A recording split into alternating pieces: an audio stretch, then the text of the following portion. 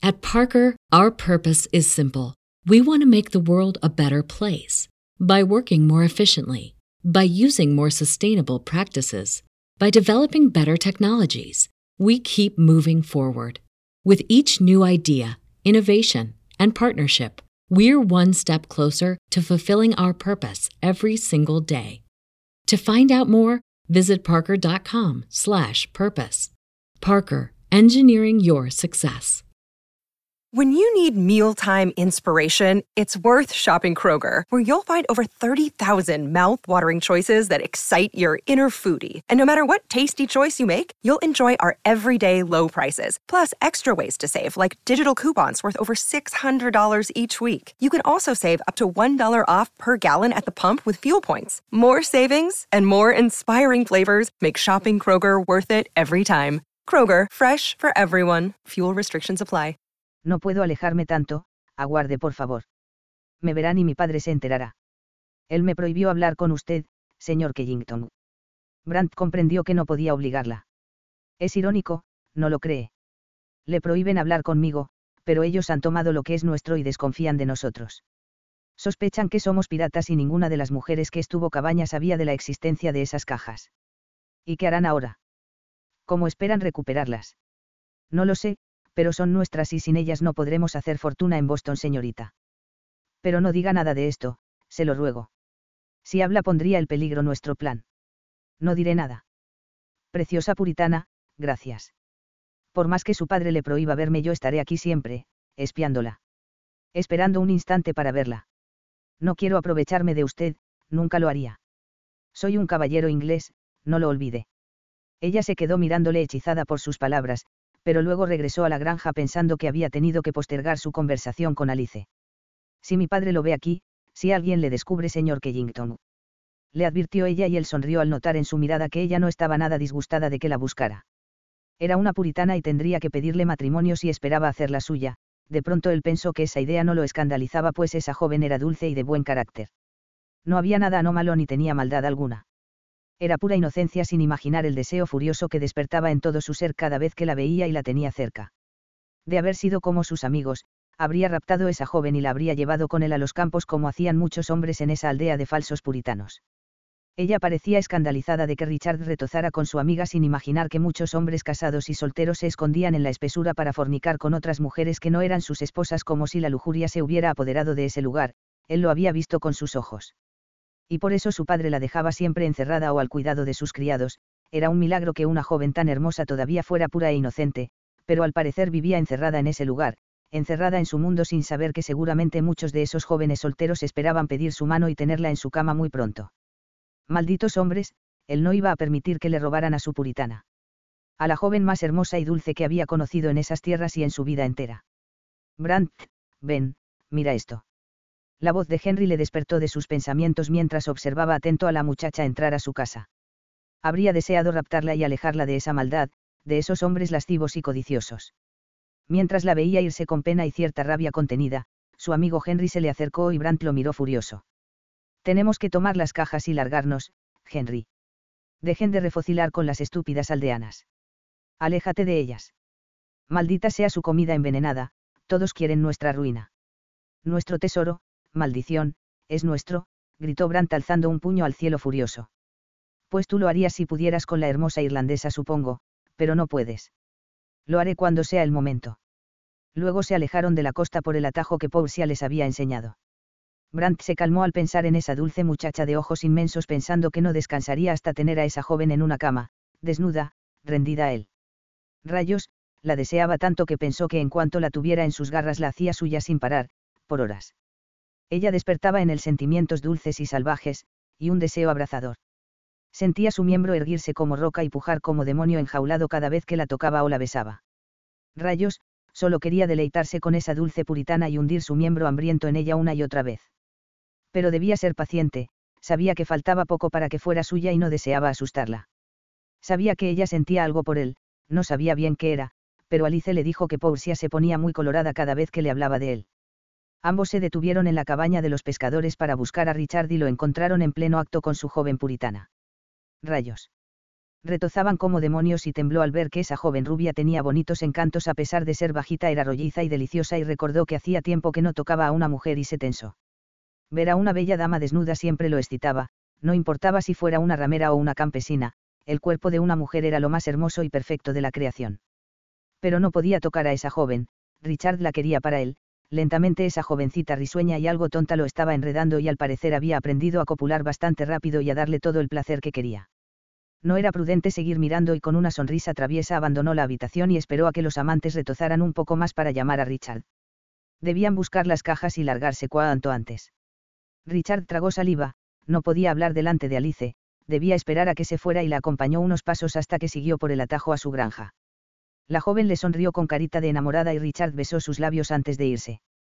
De mala gana siguió a Brandt y a los demás.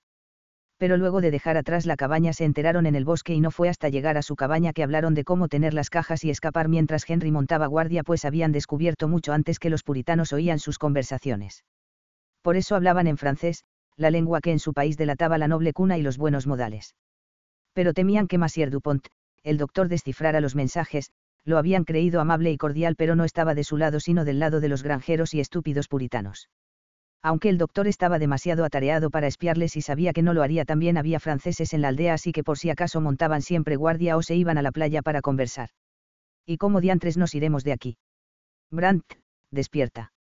No podemos irnos, no tenemos un maldito barco ni bote, nada. Los malditos puritanos tienen todo bajo candado como deben estar nuestras cajas, dijo Richard agarrándose la cabeza. La mirada de Brandt se volvió pétrea. ¿Es que no me has escuchado? Planean enviarnos a Boston o matarnos. No lo han decidido, pero jamás nos devolverán nuestro tesoro. Supongo que sabes por qué.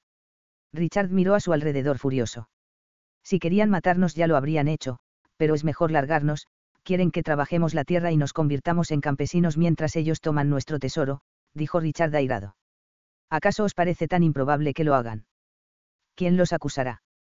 Todos creen que hemos muerto, nuestros familiares, seguramente se han enterado de la tragedia del barco que se hundió en el mar y jamás llegó a destino.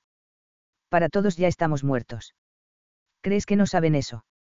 No, no lo saben, chilló Richard cada vez más alterado. No saben nada de nosotros, nada. Eso debía darnos ventajas, pero no son imbéciles, tienen cierta inteligencia y mucha codicia. Son demasiados y nosotros solo 3. Debemos idear un plan para burlar la vigilancia y luego. Es imposible. No podremos lograrlo. Solo si robamos sus caballos, pero no podremos llevarnos el tesoro. Creo que no hay otra alternativa, Richard. Ese mar es muy peligroso. Parece engullir todo lo que cae en sus manos, por eso el barco se estrelló contra las rocas. Richard se enfadó. Ahora no podemos hacer esa locura, piensa un poco. Por supuesto, prefieres retozar con la puritana rubia y que nos manden a todos a la hoguera por tu culpa. Richard rió cuando le dijo eso. Ya quisieras tú poder tener a la bella joven irlandesa solo una noche. La tendré cuando estemos lejos de aquí, os advertí antes. Enredarte de esa forma con esa joven solo traerá problemas a todos. Es que no puedes dejar guardada tu verga insaciable. Así como lo haces tú. Corres el riesgo de que se te oxide, amigo mío. Brandt le dijo que era un imbécil.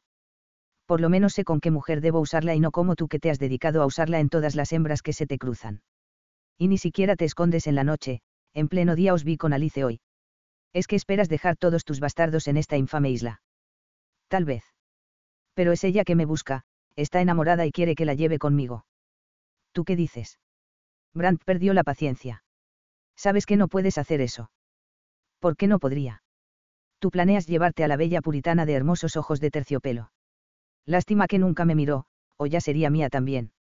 Ese comentario enloqueció de celos a Brandt, quien estuvo a punto de golpearlo, pero Henry entró rojo de furia.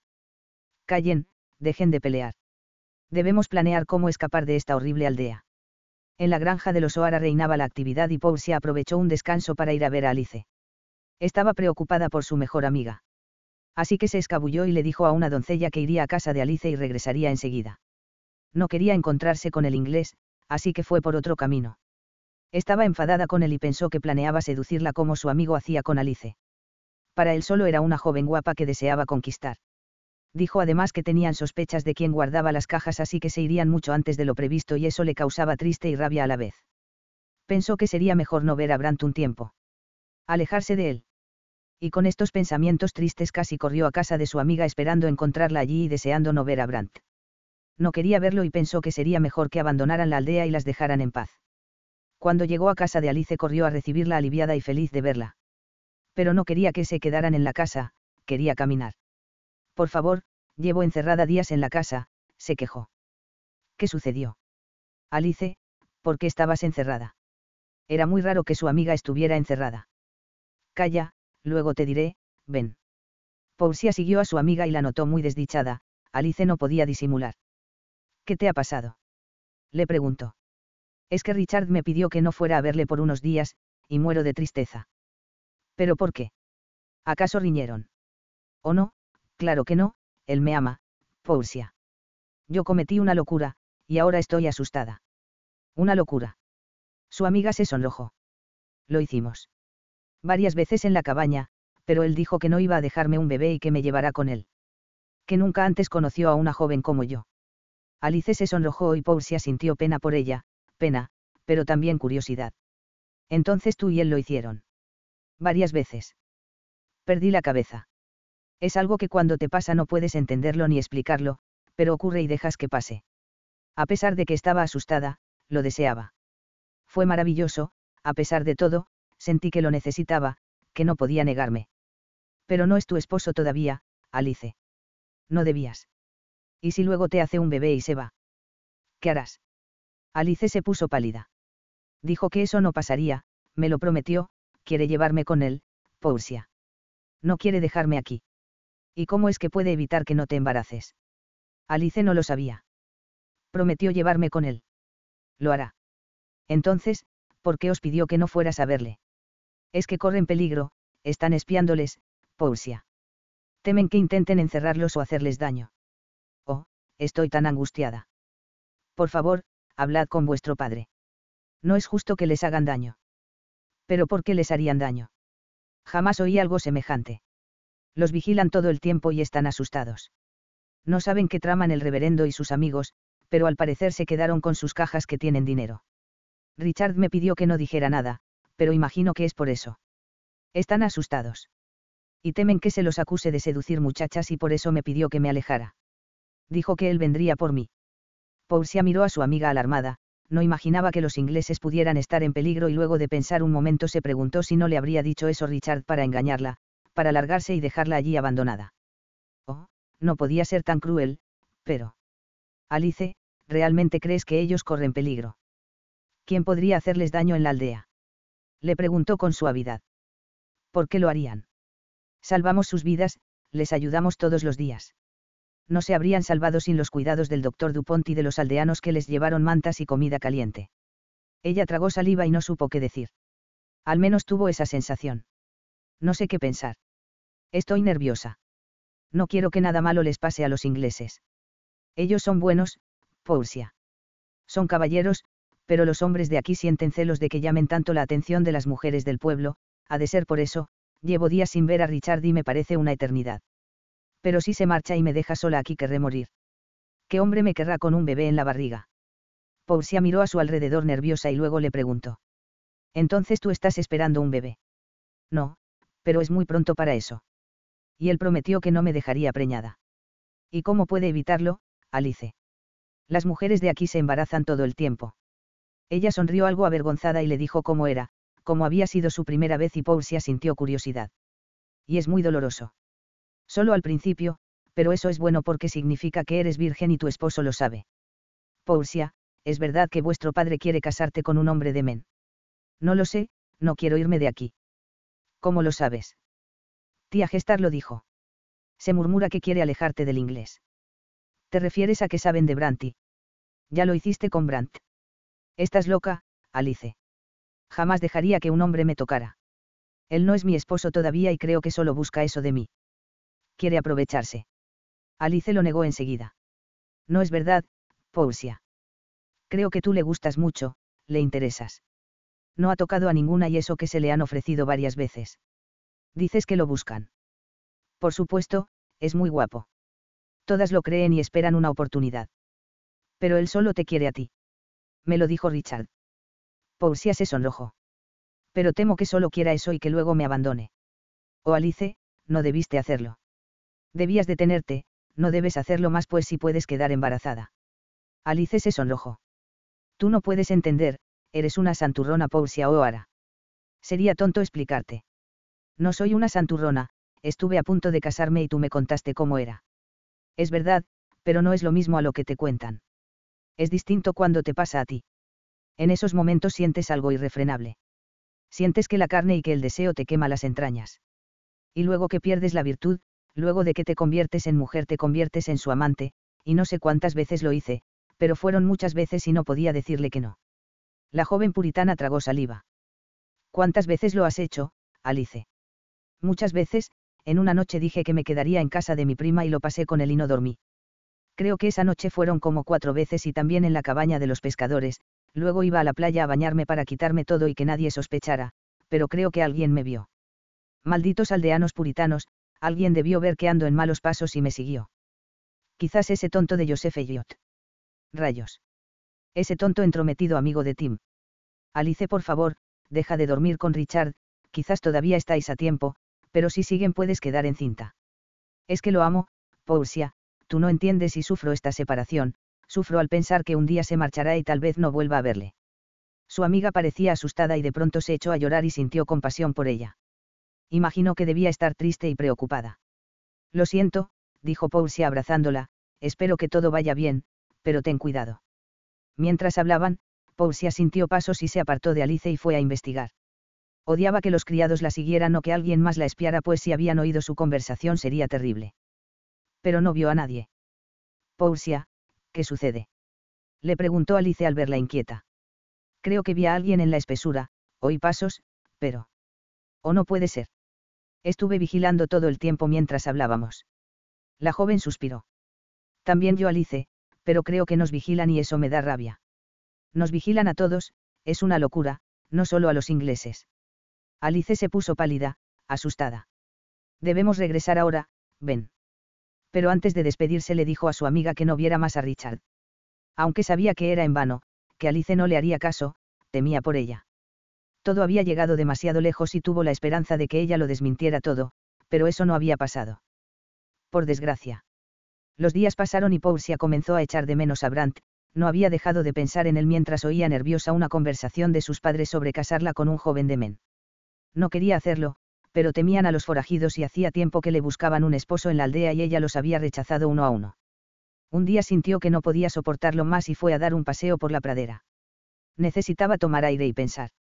No quería que la llevaran a Men a casarse, quería que Brandt fuera su esposo. Era un hombre tan guapo y especial, era todo un hombre no como esos tontos imberbes de la aldea. Mientras caminaba sintió pasos y se asustó. Entonces lo vio aparecer de repente y tembló como una hoja, era él, Brandt. Brandt Kennington, el inglés. Él se le acercó y sin dejar de mirarla la atrapó para besar sus labios. Ella se resistió, pero sabía que era imposible librarse de ese hombre y dejó que la besara hasta que pudo apartarle. Déjame, quiere que mi padre lo vea y le dé una paliza. ¿Acaso ha perdido el juicio? Dijo asustada pues no esperaba que le hiciera eso, aunque no era la primera vez que lo hacía por supuesto. Él no tenía intenciones de liberarla y de pronto le dijo. Preciosa, por favor, deje de torturarme así. ¿Por qué está tan enfadada conmigo? Le preguntó. ¿Acaso la he ofendido o hice algo que le molestó? Parece evitar mi presencia, dijo. Suélteme ahora, si mi padre lo ve. Responda mis preguntas y la soltaré. Ella se sonrojó y lo miró con fijeza. Es que no confío en usted, creo que es un bandido que quiere hacer lo mismo que su amigo Richard con Alice, le dijo con franqueza. Él se puso serio. Jamás le haría eso, preciosa. Planeo llevarla conmigo en cuanto pueda hacerlo. Lo haré, y la convertiría en mi esposa. Me ha atrapado, estoy loco por usted y no soporto que me ignore, me vuelve loco ver que huye de mí siempre, le respondió. No le creo nada, dice eso para embaucarme, lo mismo le ha dicho Richard a Alice y ahora la ha dejado. Ya no la busca ni nada. Eso es mentira. Richard está loco por Alice y dijo que se la llevará. ¿Y cuándo partirán? ¿Cómo huirán de aquí? Ninguno tiene siquiera un caballo. Lo haremos, somos ingleses no tontos puritanos. Sabemos resolver y enfrentarnos a las dificultades. En cuanto nos devuelvan lo que nos robaron nos iremos. Portia se sonrojó y lo apartó y él se le acercó y volvió a besarla, pero esta vez no pudo resistirse. Era como si el mundo entero desapareciera cuando él la besaba. Pero luego le pidió que la dejara pues no quería que nadie los viera allí. Lamento mucho esto, señor Killington, pero creo que debería hablar con el reverendo y exigirle que le entregue su tesoro. ¿Y cree que me lo devolverá? El malnacido dice que somos piratas y tomamos esos tesoros de otro barco. Inventa historias para poder apropiarse del tesoro.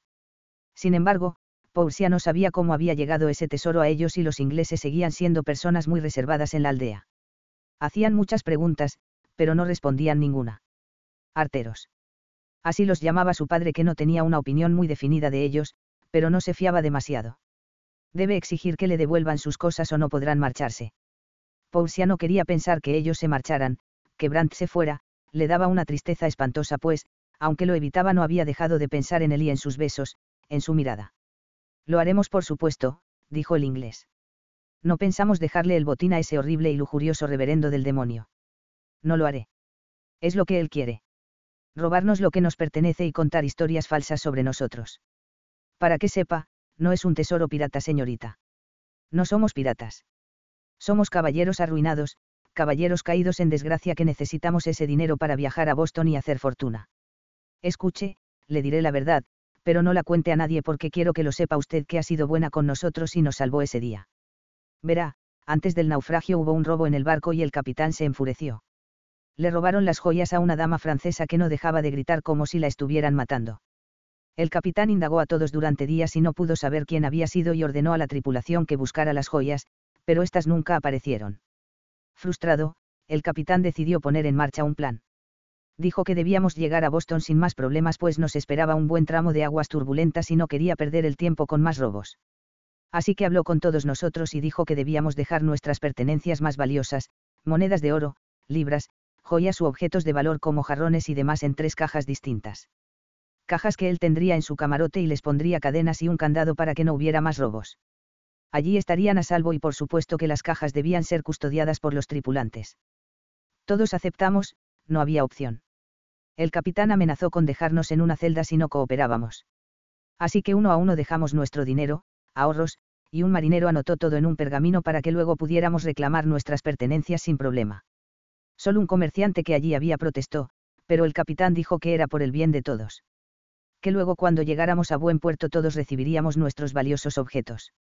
Una sola caja no fue suficiente y consiguieron un cofre que llevaba uno de ellos para guardar alhajas y objetos valiosos. En una de las cajas colocó la lista. Lo demás, en las otras cajas solo había ropa y pertenencias de los viajeros, pues todos fuimos obligados a dejar nuestra ropa en baúles mientras seguían investigando quién había sido el ladrón. Y nunca supieron quién había sido. Brandt negó con un gesto. No, nunca supimos y no hubo tiempo de investigar. Todos se acusaban entre ellos y peleaban, pero nadie supo quién había robado las joyas de la dama francesa. Y creo que nos sentimos intranquilos al saber que nuestros ahorros estaban en esas cajas y que el ladrón podía tomarlas y escapar. Se lo dije al capitán, pero él dijo que solo podía tirarse al agua con el botín y morirse, y que el ladrón no sería tan estúpido. Señor Killington, entonces ese dinero no es suyo, es de todos los pasajeros de ese navío, opinó la joven. Pero están todos muertos, señorita, se lo dije al reverendo cuando me preguntó por las cajas el otro día. Esperaba que cambiara de parecer, pero dijo que alguien podía reclamar ese dinero y que no podía darme lo que exigía pues no había ninguna lista en las cajas. Él no vio ninguna cuando las abrió. Dijo que no encontró una lista. Brandt se le acercó y volvió a besarla, a marearla. Señorita, el reverendo miente como un desalmado. Lo hace. Quizás encontró la lista y la rompió para quedarse con el botín. Aunque ha aceptado darnos una parte, pretende quedarse con el resto pues cree que solo nos corresponde un trozo de ese botín y no todo como debería ser. Ahora ha decidido ir a Boston para averiguar si hay parientes de las personas que viajaban en ese barco. Personas de las que supuestamente no sabe el nombre porque la lista de pasajeros no existe. Solo irá a averiguar si alguien sabe de ese navío, está mintiendo. Miente cuando le conviene. El reverendo no es un mentiroso y si quiera ir a Boston quizás es para poder tomar una decisión, dijo Paulsia. Oh claro, el perfecto reverendo Adams, tomó los cofres sin decir nada y de no ser porque hubo personas que lo vieron entre ellas usted misma, jamás me habría hablado de los cofres. Pero él espera encontrar a los parientes de los pasajeros de los que no sabe ni su nombre y luego de ese viaje entonces decidirá qué hacer. Si nos entrega una parte pequeña como quiere o un poco más, quién sabe, había un dejo de ironía en su voz y en su mirada como si supiera que el reverendo en el fondo era un pillo. Paulsia se quedó perpleja al comprender que tal vez el reverendo quería robarse esos cofres repletos de monedas y joyas y guardarlo para la comunidad. Porque allí siempre se repartía entre los más necesitados y cuando alguien enfermaba y no podía trabajar debían auxiliarle y él controlaba que nadie hiciera demasiada riqueza que pudiera despertar la desigualdad y la codicia. Aunque había prósperos granjeros, nadie era rico en esa aldea, pero el reverendo tenía la casa más espaciosa y hermosa y también una cantidad de tierras que dijo un día heredaría su sobrino Tim. Entonces dijo que no le devolverá nada. Pues solo nos dará una bolsa de monedas a cada uno, algo que todavía no ha hecho. Y que planea ir pronto a Boston a buscar a los parientes de los viajeros del Queen Elizabeth para investigar el asunto y repartir entre ellos nuestro botín. Dice que si menciona el barco alguien se interesará y podrá sacar información. Bueno, espere a que viaje a Boston y luego reclame su parte del tesoro. Él lo hará, estoy segura. Tome lo que sea, será mejor que nada. Eso quizás podría ser consuelo para un puritano, pero no soy uno de ustedes, señorita. No soy un puritano. ¿Y usted irá con el reverendo? Preguntó la joven con el corazón palpitante. No quería pensar en eso, a pesar de su enfado, de no haberle visto esos días no había dejado de pensar en él en ningún momento. No, no lo haré. Irá mi amigo Henry. No me iré aquí sin usted, preciosa. Jamás, le dijo mirándola con intensidad, acercándose a ella un poco más. Ella se sonrojó cuando dijo eso y él sonrió al verla así, ruborizada y temblorosa. ¿Usted siente algo por mi, verdad, preciosa? Le preguntó entonces. La joven lo miró y asintió. Pero no iré con usted hasta que hable con mi padre y me pida en matrimonio, le advirtió. Lo haría encantado si supiera que su padre daría su consentimiento. Él me ve como un espía inglés, o un pirata, no se fía de mí y es un hombre desconfiado de carácter rudo. Ya me advirtió que la dejara en paz y no la visitara. Cree que podría convencerle de que permitiera casarse conmigo. Podría si hablara con él con franqueza y le dejara en claro sus intenciones. Mis intenciones son honorables, pero ahora no tengo nada que ofrecerle, no hasta que ese bandido nos devuelva nuestro dinero, señorita irlandesa. Si hablo ahora con su padre se reirá en mi cara. Paulsia comprendió que Brandt tenía razón y que tampoco confiaba en el reverendo. Su forma de proceder era deshonesta. Debió entregar el tesoro y no retenerlo como hizo desde un principio. Además, como sabía que era un tesoro si solo eran unas bolsas de monedas y algunas joyas? El navío inglés no era un barco pirata, a menos que otro barco hubiera naufragado y eso no tenía sentido. Debo irme ahora, por favor, deje de seguirme o mi padre se enfadará, le rogó. Él la miró con fijeza. No dejaré de hacerlo jamás, preciosa. La seguiré a todas partes, siempre, le respondió y le dio un beso ardiente y apasionado. Un beso robado que no pudo resistir. Cuando la atrapaba entre sus brazos era como si volara muy lejos. Nunca la dejaré ir, preciosa, se lo prometo, le dijo. Déjeme por favor, pueden vernos y mi padre se enfadará. Él la liberó muy contra su pesar y antes de marcharse le dio un beso fugaz. Paulsia se apartó y regresó corriendo a la casa sintiéndose tan feliz. Había ido a verla, o quizás estuvo allí espiándola, no le importaba. Verlo la hizo tan feliz y saber que la llevaría consigo a Boston cuando pudieran hacerlo. El inglés no tenía que ofrecerle ahora y lo sabía, pero en esa aldea a ninguna pareja que decidiera casarse le faltaban casas ni tierras. Solo que él no quería convertirse en un granjero ni en un puritano. Él era inglés y quería hacer fortuna en Boston, pero la llevaría consigo cuando lo hiciera. Regresó a su casa aturdida pensando en todo lo que había averiguado ese día sobre el tesoro y los planes del reverendo. Cumpliría su palabra. Iría a Boston para averiguar si había personas esperando a la tripulación del Queen Elizabeth. Días después la joven puritana supo por su criada Maud que el reverendo y sus hombres habían partido a Boston con el fin de encontrar parientes de los náufragos y que uno de los ingleses había ido a acompañarlos. Tal como le dijo Brandt. Al parecer no sabía nada del verdadero motivo que impulsaba al reverendo a partir a esa ciudad y de pronto mencionó a Tim. Creo que en realidad irá a ver cómo está su sobrino, dijo Maud. Paulsia se encontraba aseando su habitación como hacía todos los días y la mención de Tim la crispó, esperaba que no se le ocurriera traerlo de nuevo. ¿Creéis que es por eso, Maud? La criada asintió y sonrió. El reverendo siente mucha debilidad por ese muchacho, señorita. Querrá saber cómo lo trata su pariente y estoy segura que no tardará en traerle de regreso. Oh vaya, se ha puesto pálida. Paulsia miró a Maud. Es un joven odioso, Maud, y espero que no regrese. Pero dicen que ha cambiado en Boston, y que regresará aquí por usted, señorita Paulsia.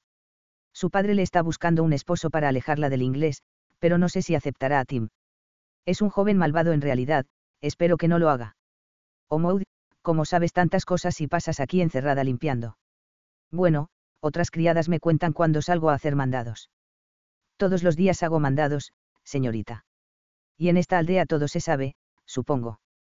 Solo espero que Tim no regrese, Maud. No quiero verle de nuevo. Maud la miró con pena y curiosidad. A usted le gustaba mucho ese joven, pero supongo que ahora solo quiere al inglés, ¿verdad? Era tan entrometida pero no podía enfadarse con ella, la había cuidado de niña, aunque solo tuviera 6 años más que ella y no era mala, solo algo chismosa. ¿Ya te has enterado también? En los ojos saltones de Maud apareció una expresión de alarma. Señorita, los he visto juntos charlando y besándose. Parece loco por usted y es lo que todos dicen, pero tenga cuidado. No vaya a pasarle lo mismo que a su amiga Alice. No deje que la toque. Oblíguelo a pedir su mano y que no ponga excusas. Ahora solo la desea porque es una joven hermosa y educada, como su madre, pero si quiere que la ame hágale desear un poco más. Morderá el cebo, estoy segura.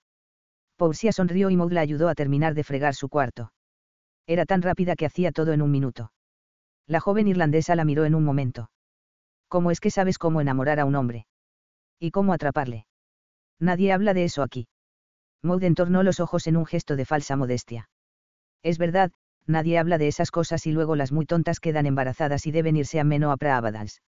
Sé muchas cosas porque hablo con muchas personas, señorita, y tengo parientes en Men, ya lo sabe supongo.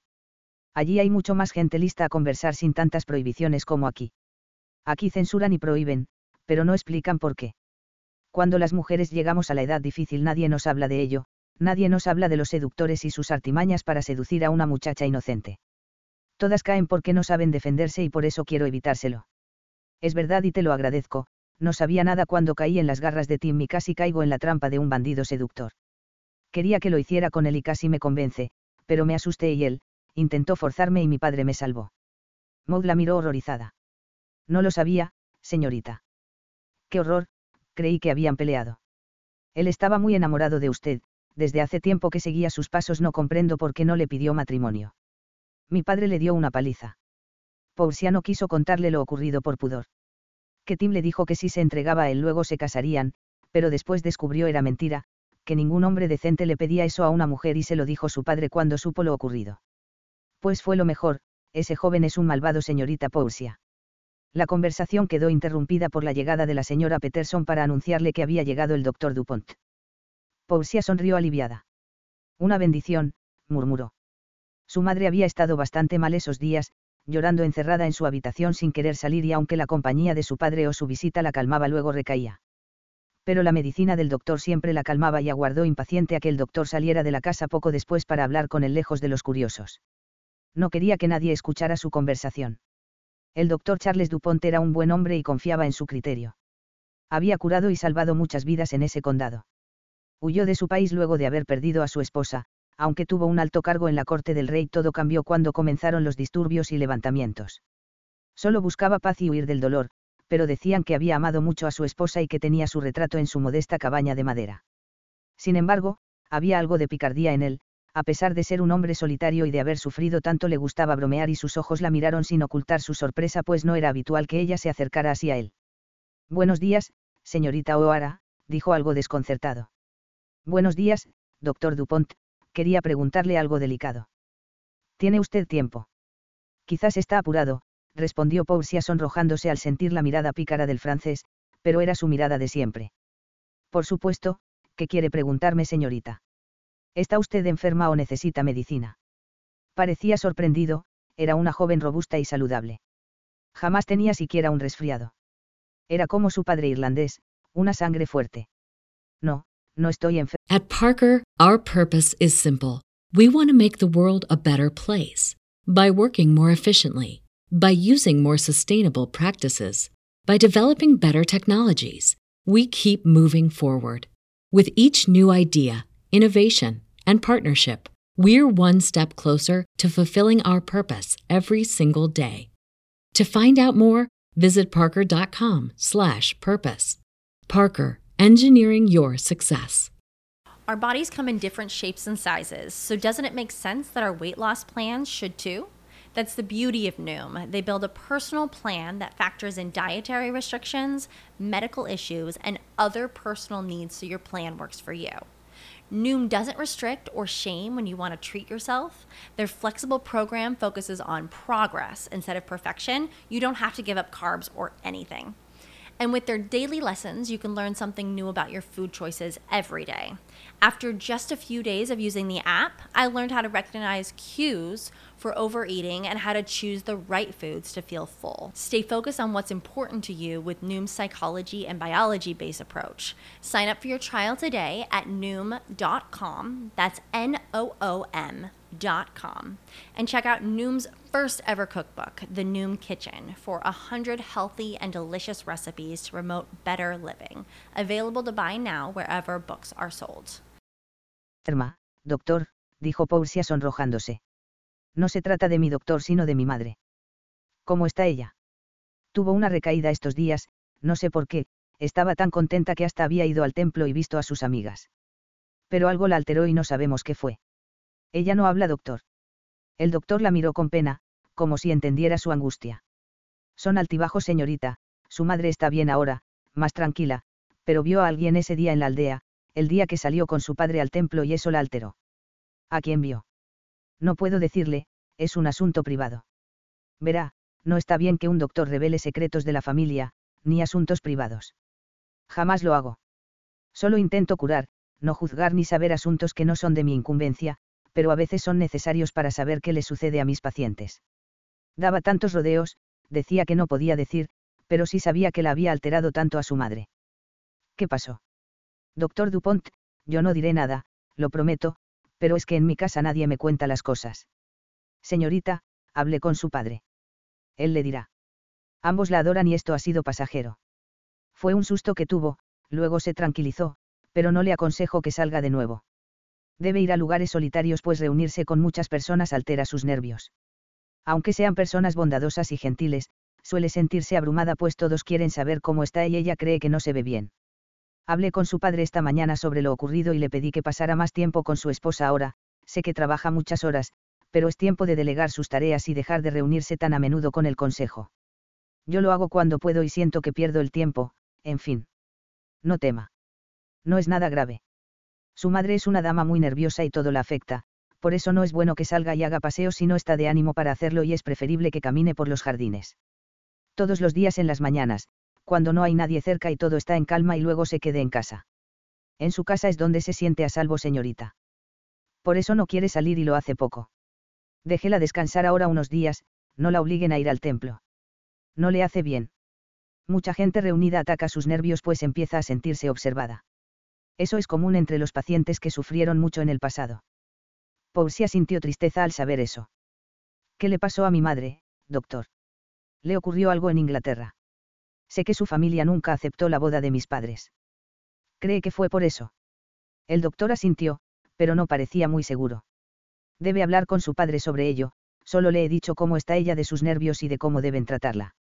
Sé que hacen todo por evitarle disgustos y que ya casi no reciben visitas porque su madre pasa mucho tiempo encerrada, pero... Era evidente que le escondían un secreto y no querían decirle, nadie quería hacerlo. Portia le dio las gracias al doctor y no le retuvo más tiempo, sabía que debía visitar más pacientes. Siempre había alguien enfermo en la aldea y sus alrededores. Él también solía atender a los habitantes de Men y a veces estaba ausente varios días. Hasta pronto, señorita, y si su madre empeora o vuelve a encerrarse avísenme por favor. Vendré aquí, estaré toda la semana en la aldea, dijo el doctor y se tocó el sombrero en son de saludo. Le vio partir al galope con su caballo bayo y su maletín colgado con medicina y se quedó pensando en las palabras del médico. Su madre estaba sana, nunca enfermaba, pero era sensible y debía salir de su habitación. Ella era una dama inglesa y su padre un caballero irlandés de escasa fortuna y se imaginó que la familia de su madre no aprobaban la boda, por eso se fugaron. Su madre rara vez hablaba de su hogar en New Hampshire, pero cuando lo hizo sus recuerdos eran bonitos. Hablaba de sus padres, de su infancia y de su hermana Charlotte. Ella siempre esperaba con ansiedad la llegada de las cartas pues su hermana que le hablaba de su país, pero de repente las cartas habían dejado de llegar y eso la tenía preocupada, no hacía más que preguntar a Sally si habían llegado cartas de su hermana Charlotte. Las esperaba con ansiedad y respondía siempre sus cartas. Lo mismo su padre con sus parientes de Dublín, aunque él no recibía tantas cartas como su madre.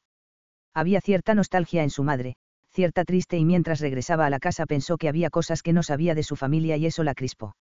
¿Acaso su padre le ocultaba algo? Intrigada entró en la casa y fue a buscar las cartas de tía Charlotte. Sabía que luego de tomar el tónico su madre dormiría el resto del día, así que podía entrar en su dormitorio y hurgar. No era correcto hacerlo, pero su padre había salido y no regresaría hasta la noche y ella quería saber por qué su madre le ocultaba secretos. Ambos lo hacían. Nunca le había dado una carta de tía Charlotte para leer, apenas las mencionaba en el pasado, pero sabía que le respondía siempre y estaba ansiosa por recibir sus cartas. Quizás en esa carta supiera más de su familia, pues notaba que su padre se ponía incómodo cuando su madre hablaba o evocaba el pasado. Tenso. Entró sigilosa a la habitación de su madre y la encontró durmiendo profundamente. No había nadie más, así que podría buscar las cartas y tratar de averiguar la verdad. Pero mientras la buscaba escuchó pasos y tuvo que esconderse detrás del mueble rústico y contuvo la respiración. De pronto vio pasar a la señora Sally Peterson como un espectro y suspiró. Porque siempre estaba cuidando a su madre, vigilando toda la casa, a los sirvientes y a ella como una espía. ¿Acaso también estaba vigilando sus pasos? Debía darse prisa y se preguntó dónde guardaría su madre las cartas, pero no pudo encontrar nada. Seguramente las escondía en algún lugar y molesta pensó que debía hablar con su padre. En cuanto llegara él le diría la verdad. ¿Qué enfermedad tenía su madre? Porque todo la ponía nerviosa y se encerraba como si temiera que algo maligno llegara a la casa. Mientras se marchaba vio que su madre dormía profundamente, pero había algo sobre la mesa que estaba al lado de su cama. No podía creer su suerte. Era una carta con sellos y estaba cerrada, pero no pudo evitar temblar al ver que decía Lady Catherine de Nashville y se dijo que debía haber un error. Su madre no se llamaba así, su apellido de soltera era otro. Entonces. Tomó la carta y la abrió y se alejó para leerla. Necesitaba luz, había poca luz en la habitación de su madre pues el sol la irritaba cuando estaba en ese estado de tristeza. Así que todo debía estar en penumbra. Eso le dio la oportunidad de correr y lo hizo sin detenerse, escondiendo en su vestido la carta. Corrió agitada escabulléndose hacia los jardines para poder leer la carta sin que nadie la molestara, ni la descubriera. Avanzó con prisa y tomó un canasto para fingir que iría a buscar manzanas. Solo tomó unas pocas y luego se escondió para leer la bendita carta. Solo que al tenerla en sus manos vaciló. No era correcto leer la correspondencia ajena, pero se preguntó qué le ocultaban sus padres. Se veían siempre tan enamorados y alegres cuando ella era una niña, su madre no era esa mujer triste que se encerraba y tenía siempre esa mirada nerviosa, alterada. Mientras lo pensaba no podía recordar en qué momento había pasado, pero hacía años que estaba así. Tomó la carta, la abrió y se preguntó por qué decía Catherine de Nashville, ¿sería ese su apellido de soltera? Pero no debía decir señora O'Hara. Mi querida Katy. Estoy algo preocupada por las noticias que llegan de las colonias, no son buenas y siento miedo por ti. Creo que deberías regresar con tu esposo y tu hija. Para que estéis a salvo. Ya os dije que nada debéis temer. Yo os ayudaré a esconderos en mi casa. Él cree que habéis muerto hace años y ha vuelto a casarse y jamás sabrá de ti. Sé cuánto os asusta regresar a Inglaterra, lo imagino, pero os ruego que consideréis al menos regresar a Dublín con tu esposo. Se murmura de una guerra y no quiero que nada malo os pase. Paulsia tragó saliva. ¿Quién era ese hombre que la creía muerta? Más adelante le hablaba de forma enigmática y le daba una mala noticia. Lamento deciros que vuestro padre ha fallecido hace una semana, me he quedado aturdida. Toda la herencia será entregada a ese malvado sobrino que se acercó mucho a él los últimos años sabiendo que así lo heredaría todo. No os dejó nada en el testamento, fue muy cruel y tan triste. Paulsia comprendió que no sabía que tenía un abuelo inglés y de tía Charlotte solo sabía que era su hermana mayor y que era una dama, pero cada vez que hacía preguntas sentía cierta incomodidad. Su madre no quería hablar del pasado ni tampoco de su familia y se preguntó si ellos le habían hecho daño. Tragó saliva y pensó que allí había un misterio del que nunca le habían hablado. No pudo entender el resto de la carta, la letra se volvía torcida y hasta tenía manchas de tinta. ¡Qué injusto! La leyó de nuevo y de pronto pensó que estaba fechada hacía 3 años. ¿Acaso tardaban tanto en llegar las cartas del continente? Su padre también recibía cartas de sus parientes en Irlanda, primos o tíos, no lo sabía bien. Las cosas en su país no andaban muy bien al parecer y nunca dijo que quisiera volver, pero la carta de tía Charlotte tenía un mensaje inquietante sobre las colonias y estaba fechada hacía años, como si se hubiera perdido en Boston y hubiera llegado de repente. A veces ocurría, las cartas llegaban a Boston y luego se repartían en las colonias, pero demoraban y a veces se perdían en el camino. Pero le manifestaba que quizás sería prudente abandonar las colonias, no mencionaba Providence, solo las colonias, pues había una guerra en ciernes o algo así. Llegan aquí noticias inquietantes de un grupo de rebeldes colonos, le decía. Tal vez era la visión de una dama inglesa de los habitantes de las colonias, algunos les llamaban colonos, súbditos en América, o puritanos tontos, su padre lo había dicho una vez. Habló algo de lo que vio en Boston y que se extendía a Nueva York. Cierto hastío por las exigencias de la corona británica, pero ella no entendía mucho de esas cosas. Sabía que en Inglaterra había un rey que era un chiflado y que era un tirano. Se murmuraba que querían la independencia de la corona, que estaban hartos de pagarles ese tributo y otros problemas que ella escuchaba sin entender demasiado. Pero su tía estaba preocupada y su madre no recibió la carta a tiempo. Miró la carta atormentada y la guardó cuando de pronto sintió su voz y dio un salto asustada. Siempre lo hacía, siempre llegaba sin hacer ruido y se escabullía como un gato. La señora Peterson, por supuesto. Su mirada gris era tan fría a veces que la asustaba, pero debía reconocer que cuidaba de su madre y era quien la acompañaba a caminar y la tranquilizaba cuando se asustaba por algo. Señora Peterson, me ha dado un buen susto. ¿Por qué está allí?, le dijo nerviosa. ¿Acaso estaba espiándome? La mujer sonrió levemente, pues además de cuidar a su madre fue su nana y le tenía mucho cariño. Lo siento, pero la vi entrar y sentí curiosidad, señorita O'Hara. ¿Qué buscaba en el placar de su madre y qué tomó de allí?, le preguntó sin dejar de mirarla. Encontré una carta, Sally, una carta dirigida a Catherine de Nashville. Es de tía Charlotte. ¿Sabe por qué le envió una carta dirigida a mi madre y equivocó su apellido? Algo hizo que la mujer se pusiera pálida de repente y abriera más los ojos. Era lista, muy lista, y era de las personas que tenía una respuesta para todo. Pero el apellido Nashville la asustó y no pudo disimularlo. ¿Dónde está esa carta?, preguntó de inmediato. La guardé en el placar, solo quería saber por qué mi madre está enferma y pensé que tía Charlotte lo sabría. Su voz se quebró. Su vieja nana le susurró que fueran a otra habitación para charlar y no despertar a su madre. Pero esa habitación terminó siendo en el exterior, en el huerto de caléndulas y violetas. El lugar favorito de su madre. Señorita Portia, escuche, dime esa carta. Nadie debe verla. Es peligroso. Se lo ruego. Sé que guardó algo en su vestido, no mienta, usted no sabe mentir. Portia se sonrojó. Lo siento, pero esa carta es para mi madre y ella debe leerla. O no, la debe leer primero su padre y luego de leerla decidirá si la puede leer su madre o no. ¿Y por qué lo hace? Porque su madre sufre de los nervios, señorita, está asustada. Usted es irlandesa, usted tiene otra sangre más fuerte, como su padre. Y me alegro que no sufra de los nervios, pues es muy triste cuando se sufre tanto por todo. A su madre todo la afecta y la muerte de ese joven, quisimos ocultarle lo que pasó, pero vio la procesión desde su ventana, estaba despierta y la tonta de Maud habló, sabe que se ahogó y eso la afectó. Eso lo entiendo, pero ¿por qué nunca puedo leer las cartas de tía Charlotte? Porque siento que todos en la casa me ocultan cosas del pasado de mi madre. ¿Qué sucedió? Su familia la abandonó por su fuga con un caballero irlandés. Sally apretó sus labios y tuvo la sensación de que no le diría una palabra. Señorita, soy solo una sirvienta aquí y cuidé de usted desde que nació y también de su madre, soy casi de la familia, pero no lo soy y sé cuál es mi lugar. No puedo hablar de cosas que no son de mi incumbencia. Son asuntos familiares que le debe contar su padre, cuando lo crea oportuno. Solo le ruego que le entregue la carta a su padre, entiende, su madre no debe leerla porque a veces, ha recibido noticias tristes de su familia y eso no es bueno en estos momentos. ¿Y quién es Nashville, señora Peterson? Nashville es una familia importante del norte de Inglaterra, pero supongo que fue un error, no sé por qué escribió ese nombre y supongo que por eso demoró en llegar la carta. Las señas están bien, dice Granja O'Hara en Providence, pero luego dice el nombre de Catherine de Nashville, pero ese no es el nombre de su madre, se lo aseguro. ¿Y cuál era el nombre de soltera de mi madre? Lo siento, pero no puedo decírselo. Ella es ahora la esposa del señor O'Hara, pero su familia nunca aceptó su boda. Ella era una dama de noble linaje y se esperaba que hiciera una boda con el hijo de algún conde o marqués, pero no fue así. Por eso huyeron al Nuevo Mundo, usted conoce la historia. Todos los habitantes de esta aldea llegaron a estas tierras huyendo de algo malo que les había pasado en el Viejo Mundo. Guerras, muertes, persecuciones religiosas o miseria. Usted no imagina la pobreza que hay en nuestro país, señorita, y también en Dublín y en otros lugares del continente. Aquí la vida es dura, pero al menos nos dan tierras y un hogar. Los primeros colonos llegaron aquí hace cientos de años y... Sí, en el Mayflowers y luego se conmemora el Día de Acción de Gracias en noviembre.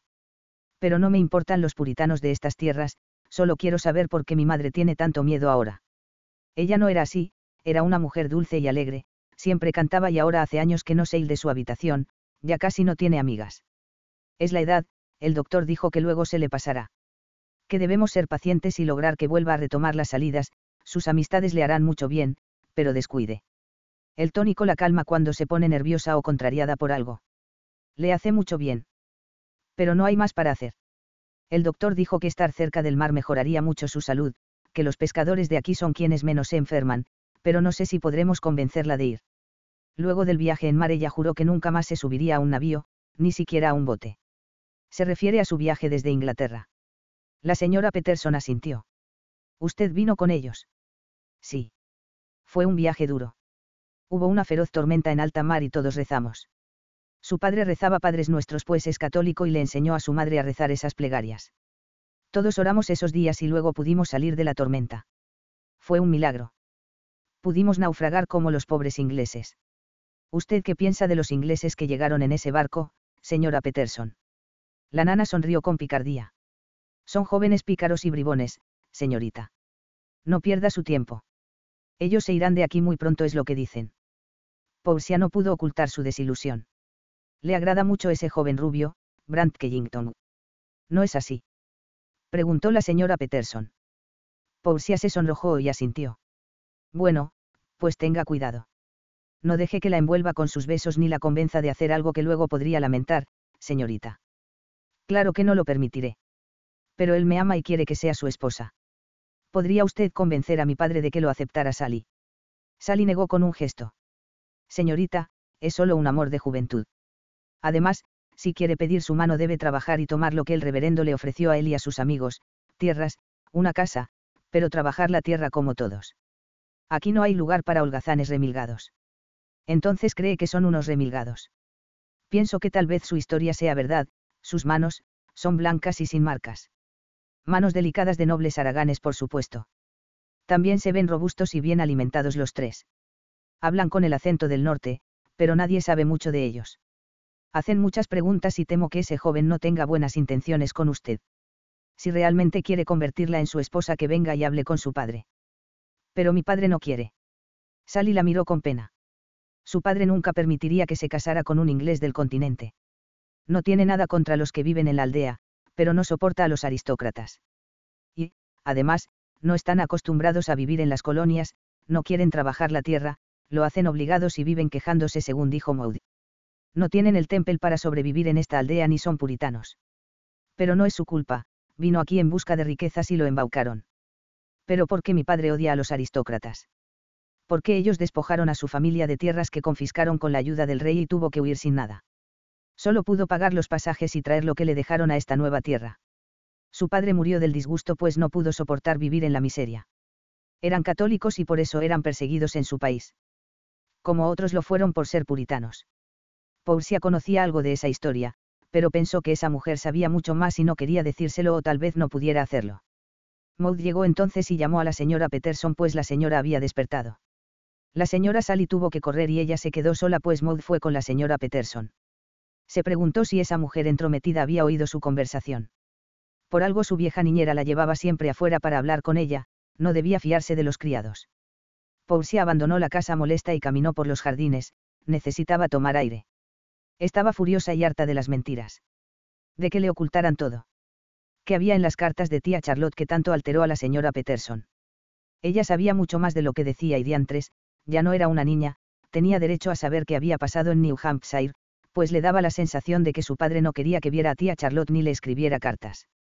Quería apartarla de su familia inglesa quizás porque fueron crueles con él y eso lo entendía, pero...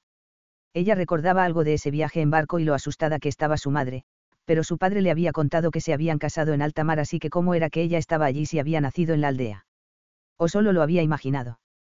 Paulsia notó que el caballo de su padre estaba cerca y relinchaba y fue a verle, pero cuando abandonó el huerto tropezó de bruces con Brant y se hubiera caído de no haberla él sujetado.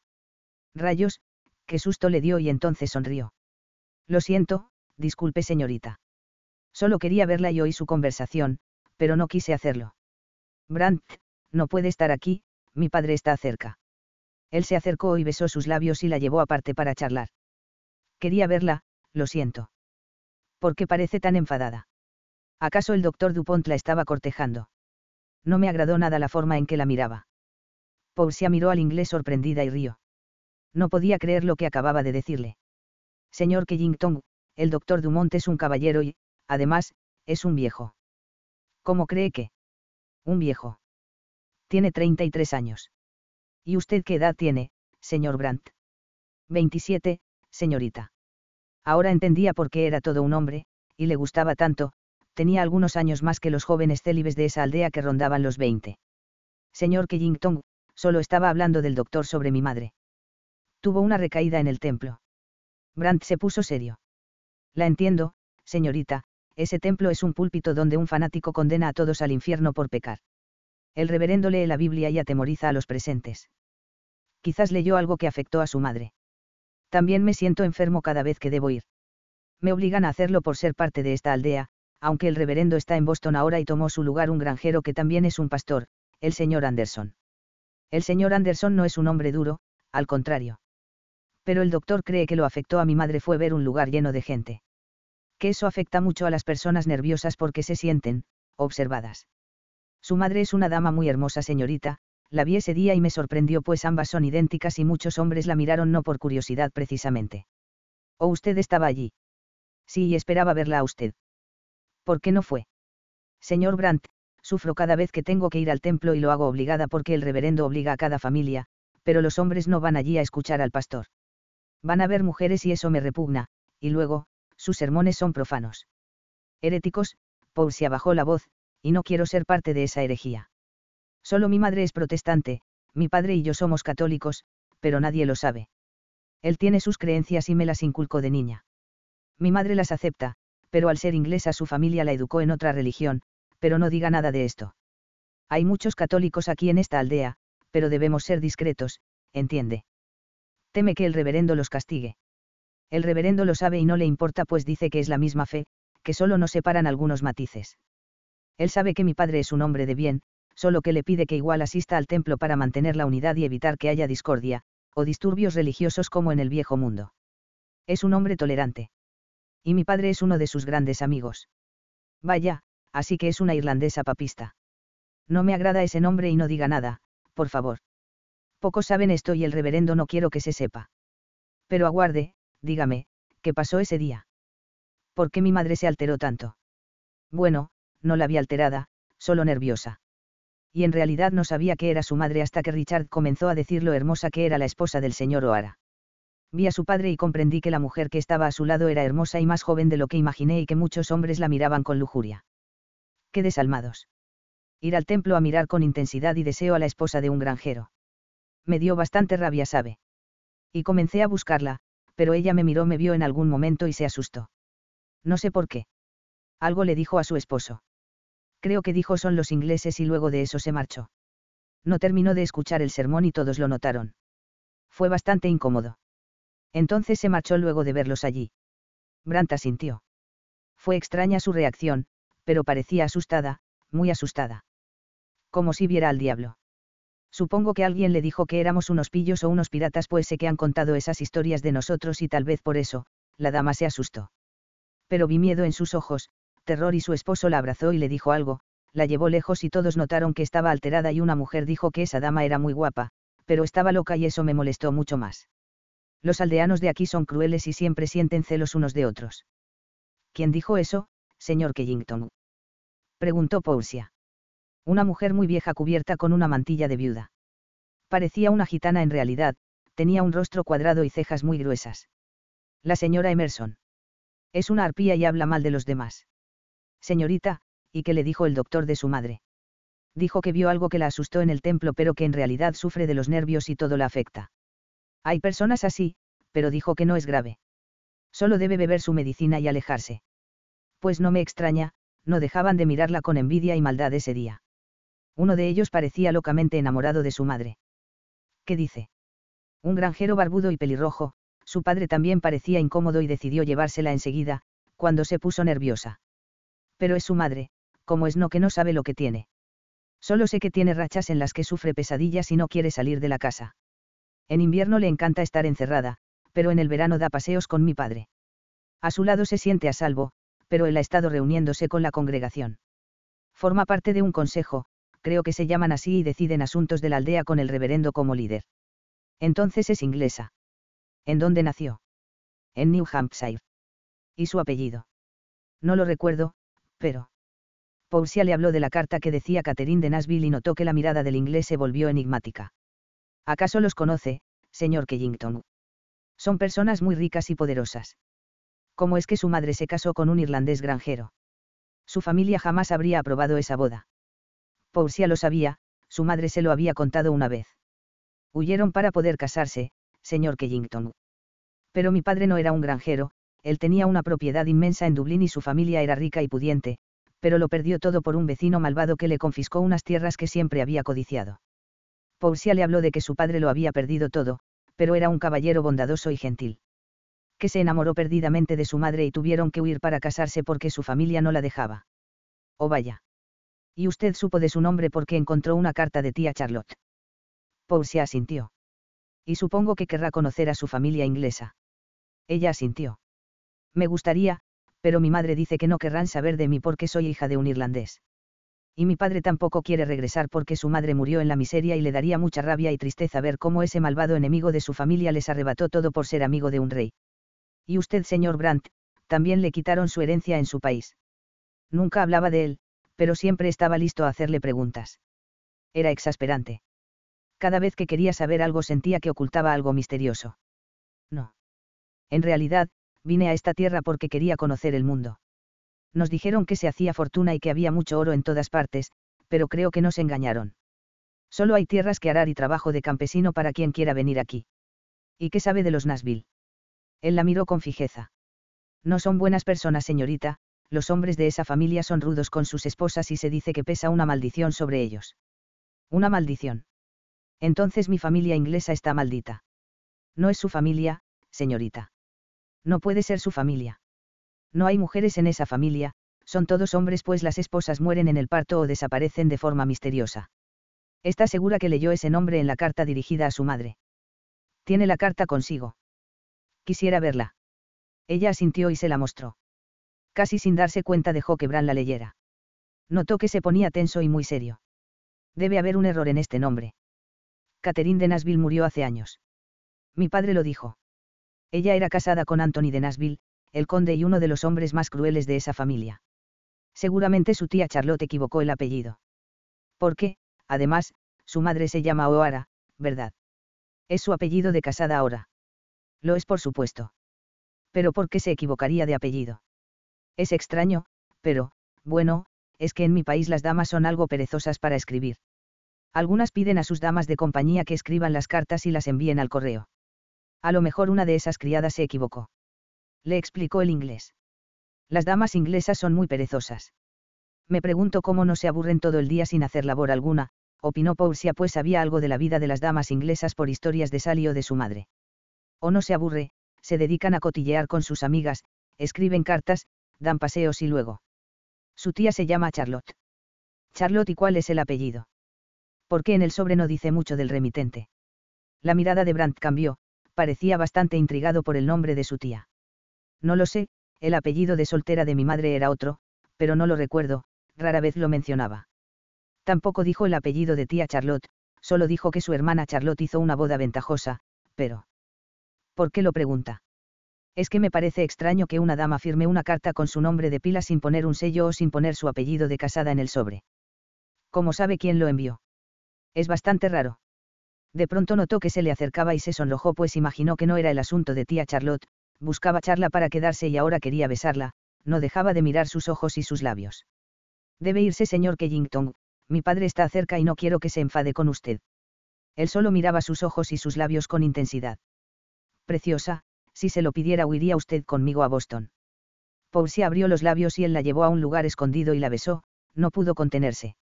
La envolvió entre sus brazos y le dio un beso dulce y ardiente, pero ella lo apartó, temía que los vieran. Déjeme, por favor. Pueden vernos. No es correcto. Él la miró muy serio. Todavía no me ha respondido. Huiría conmigo. Primero debe convertirme en su esposa, señor Killington. Si se casa conmigo iré con usted a donde sea. Pero no podremos casarnos aquí, su padre no lo permitirá. Hay una iglesia católica en Boston, es una pequeña capilla. Si vamos allí el padre Antonio nos casaría. Él es español y es un hombre muy bueno y siempre casa a los jóvenes que desean hacerlo y no piden permiso a sus padres. Pero yo no soy papista, preciosa, no puedo casarme por una iglesia católica española. Debe ser la iglesia anglicana. Con un reverendo inglés. Ella lo miró ceñuda y disgustada. Soy católica, señor Killington, y sin la bendición del padre Antonio no me casaré. Está bien, pero luego deberemos casarnos ante una iglesia anglicana, señorita. Mi padre moriría de horror si se entera que su hijo se casó con un cura español. Entonces usted se irá pronto. Su voz se quebró. Tal vez en unos días, señorita, en cuanto regrese el reverendo tomaremos nuestro botín y nos iremos. Pero conseguiré un cura católico aquí en la aldea. ¿Conoce alguno? Sí, pero nadie debe saber que es un cura, pero es español y vive junto a su familia en una granja de varias millas de aquí. Venga conmigo ahora, preciosa, por favor. Yo cuidaré de usted, la haré mi esposa en cuanto lleguemos a Boston, lo prometo. No, no puedo. De pronto se sintió arrastrada por sus besos y cuando rodaron por la maleza ella sintió que un deseo ardiente y abrazador la consumía y recordó a Alice. En sus brazos no podía pensar con claridad, sus besos y ese abrazo apretado la volvía loca. Pero debía detenerle, no debía dejarse llevar. Hermosa, por favor, venga conmigo. Su padre me odia y jamás aceptará que la convierta en mi esposa. Él hará todo por separarnos. No lo permita. Confíe en mí, quiero casarme con usted, muero por hacerla mía, por convertirla en mi esposa, en mi mujer. Portia luchó, pero sabía que él le decía la verdad. Su padre odiaba a Brant y nunca permitiría que fuera suya, pero cuando la arrastró a su cabaña ella vaciló. No quería que le pasara lo mismo que su amiga, no quería perder su virtud y luego ser abandonada. Tuvo miedo y corrió, pero él la alcanzó. No tema, preciosa, no le haré daño. Déjeme ir, por favor.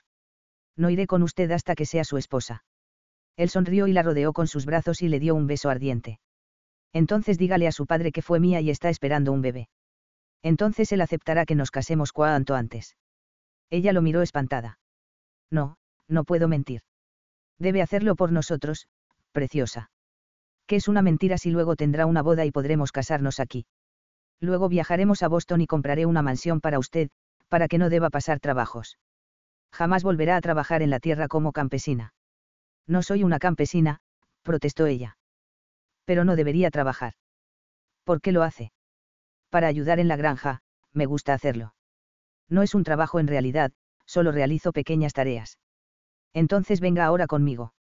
Pero ella no estaba lista para dar ese paso ni para mentir y cuando él la atrapó lo rechazó y corrió. Y entonces Portia tropezó con su padre que estaba muy molesto en esos momentos. Brant la siguió y la ira de su padre creció. Calma, señorita, deje que yo hable con su padre, le dijo al oído. Su padre estaba allí, furioso y atónito de encontrar a su hija en brazos de ese inglés, besándose y con el cabello suelto, sonrojada. Portia, ve a la casa enseguida. Luego hablaremos. Ahora debo hablar con este bandido inglés, dijo y sus ojos azules echaban chispas. La forma en que pronunció caballero delataba su desprecio, pero Brant lo enfrentó cuando ambos se separaron. ¿Qué cree que está haciendo, joven? Ha estado siguiendo a mi hija, vigilándola, pero nunca podía atraparle y fui a su casa para advertirle que la dejara en paz. ¿Acaso ha olvidado la charla que tuvimos? Le dijo furioso. Brant sostuvo su mirada. Lo lamento, pero yo amo a su hija, señor O'Hara, y quiero que sea mi esposa. Ya se lo pedí antes, por favor. O por supuesto, quiere casarse con mi hija, pero no hace nada para progresar en esta aldea, se escapa todos los días para venir a verla, supongo, mientras sus amigos holgazanes hacen lo mismo. ¿Y qué tiene para ofrecerle? Una bolsa con monedas de oro. No tiene nada porque no quiere trabajar la tierra, por favor, no mienta. Solo quiere aprovecharse de mi hija, pero lo mataré si lo hace. No, no quiero eso. No piense eso de mí. No es verdad. Nunca le haría daño. Solo quiero casarme con ella y cuidarla. Sé que necesita un esposo que cuide de ella y también necesito una esposa. Soy un caballero y sé que con el tiempo podré hacer fortuna en Boston. En cuanto el reverendo me entregue el contenido de una de las cajas, por supuesto. Ese dinero es nuestro, allí estaban nuestros ahorros y él nos quitó todo. O deje de culpar al reverendo de sus males, él le ofreció tierras y una granja, pero usted es un remilgado que cree que la tierra no vale nada. Fue muy generoso al ofrecerles a todos un hogar, comida, ropa y salvarles de morir congelados en la playa. Les hemos ofrecido hospitalidad y ahora quieren seducir a nuestras mujeres. Escúcheme bien, señor Killington, no quiero que toque a mi hija ni que la embauque con sus artimañas. Le dije que se alejara de ella, se lo advertí. Al ver que su padre avanzaba amenazante con ganas de darle una paliza a Brant, ella se interpuso y lo enfrentó. Padre, no le haga daño al señor Killington. Yo lo amo, padre, y también quiero ser su esposa. Por favor, nunca le he pedido nada. No puede usted despreciar al joven que amo solo porque es pobre, eso es injusto porque nadie aquí debe ser despreciado. When you need mealtime inspiration, it's worth shopping Kroger, where you'll find over 30,000 mouth-watering choices that excite your inner foodie. And no matter what tasty choice you make, you'll enjoy our everyday low prices, plus extra ways to save, like digital coupons worth over $600 each week. You can also save up to $1 off per gallon at the pump with fuel points. More savings and more inspiring flavors make shopping Kroger worth it every time. Kroger, fresh for everyone. Fuel restrictions apply. Por lo que no tiene. La expresión de su padre se suavizó. Esa no es la razón, hija mía. No sé nada de estos hombres, llegaron en un barco del que nadie escuchó hablar y solo sabemos lo que ellos han contado, que ha sido muy poco en realidad.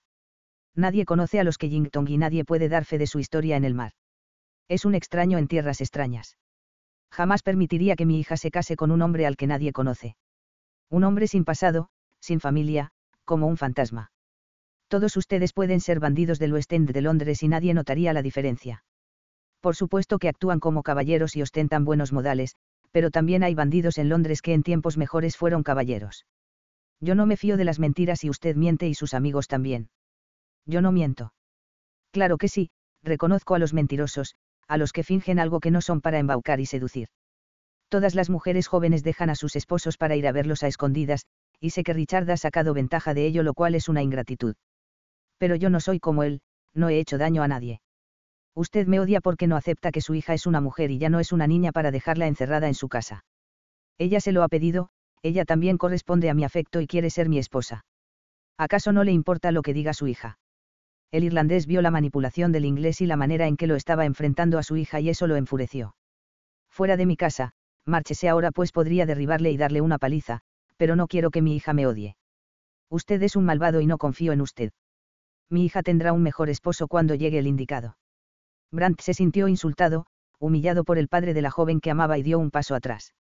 Si eso pensáis de nosotros, ¿por qué nos habéis encerrado en esta aldea luego de quitarnos todos? Debisteis dejar que siguiéramos nuestro camino, señor O'Hara. Pues lo habría hecho con gusto, pero no dependía de mí sino del reverendo. Él será quien decida este asunto, pero yo decidiré lo que sucede en la vida de mi hija y usted ya no será parte de ella. Ha estado enamorando, la verdad. Como hizo su amigo Richard con la pobre Alice. Ya me he enterado. Acaba de dejarla preñada y deberá cumplir con ella. Él tendrá que casarse. Brandt no sabía eso, pero no le sorprendió. Yo jamás he hecho daño a Portia, señor O'Hara. Jamás le haría daño, mis sentimientos por ella son sinceros. Pero la persigue, viene a mi casa a verla y se esconde y desaparece como los zorros del bosque. Pues márchese ahora, vaya a hablar con su amigo Richard. No quiero volver a verlo. Ya conoce mi respuesta y no cambiaré de parecer. Ahora largo de aquí. El inglés no dijo nada, su cara era una máscara, pero obedeció. Sabía de antemano que jamás tendría la bendición de ese hombre, pero eso no impediría que se saliera con la suya. Pero no podía enfrentarse a él y debía aceptar la reprimenda por espiar a su hija. Su hermosa puritana lo miraba con ojos húmedos, con una mirada tan triste que de haber podido la habría atrapado y se la habría llevado a la fuerza. Estaba loco por ella y nada lo detendría. Por desgracia para Brandt tenía un asunto más urgente que resolver y se subió a su caballo y regresó a la casa. Maldita fuera con Richard, había dejado preñada a Alice. Ahora los expulsarían a todos por su culpa.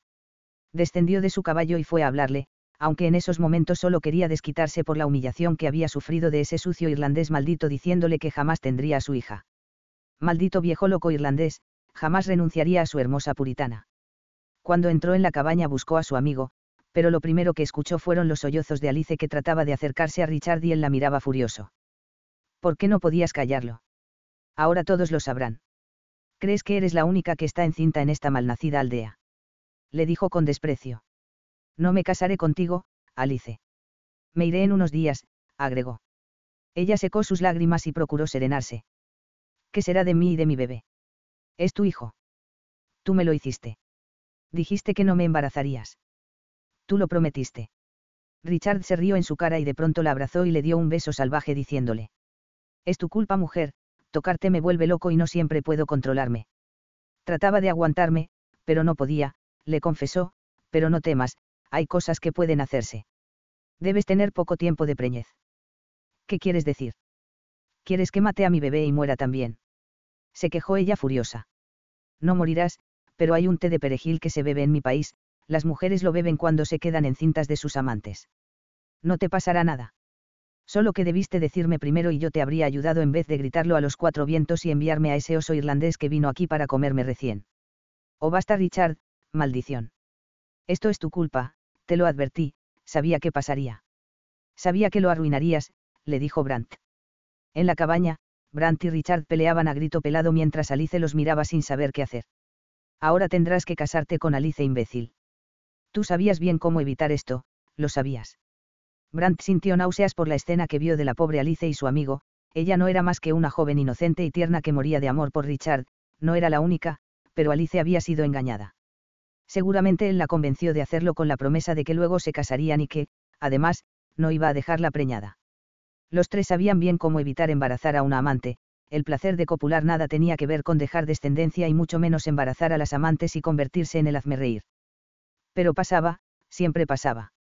Richard tenía muchos bastardos en su país y él también, pero su padre había arreglado el desastre haciendo que las jóvenes en cuestión, criadas guapas y puras, fueran llevadas a otro pueblo para tener un esposo con una dote tentadora. No quería que los bastardos se quedaran cerca de Melbourne. En el pasado hubo problemas cuando un bastardo hijo de una dama viuda y un caballero de su linaje tomó las armas y quiso quitarles toda la herencia. Así que le enseñó cómo evitarlo, pues no estaba dispuesto a pagar la dote de las criadas que dormían con él, y luego no hubo más bastardos. Pero Richard no era tan considerado ni le importaba dejar preñada a las mujeres con las que dormía como ahora. Mientras peleaban notó que Alice se ponía peor y tuvo que detener todo y acercarse a ella. Alice, ve a tu casa. Tranquila. Hablaré con este tonto y te aseguro que no te quedarás sin tu boda.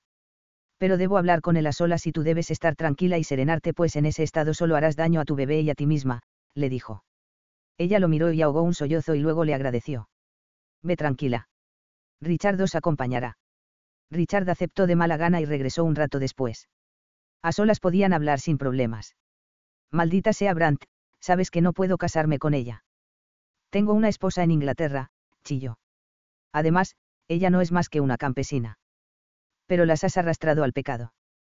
¿Por qué? ¿Por qué le robaste la virtud y la convertiste en tu amante si no querías más que saciar tu lujuria?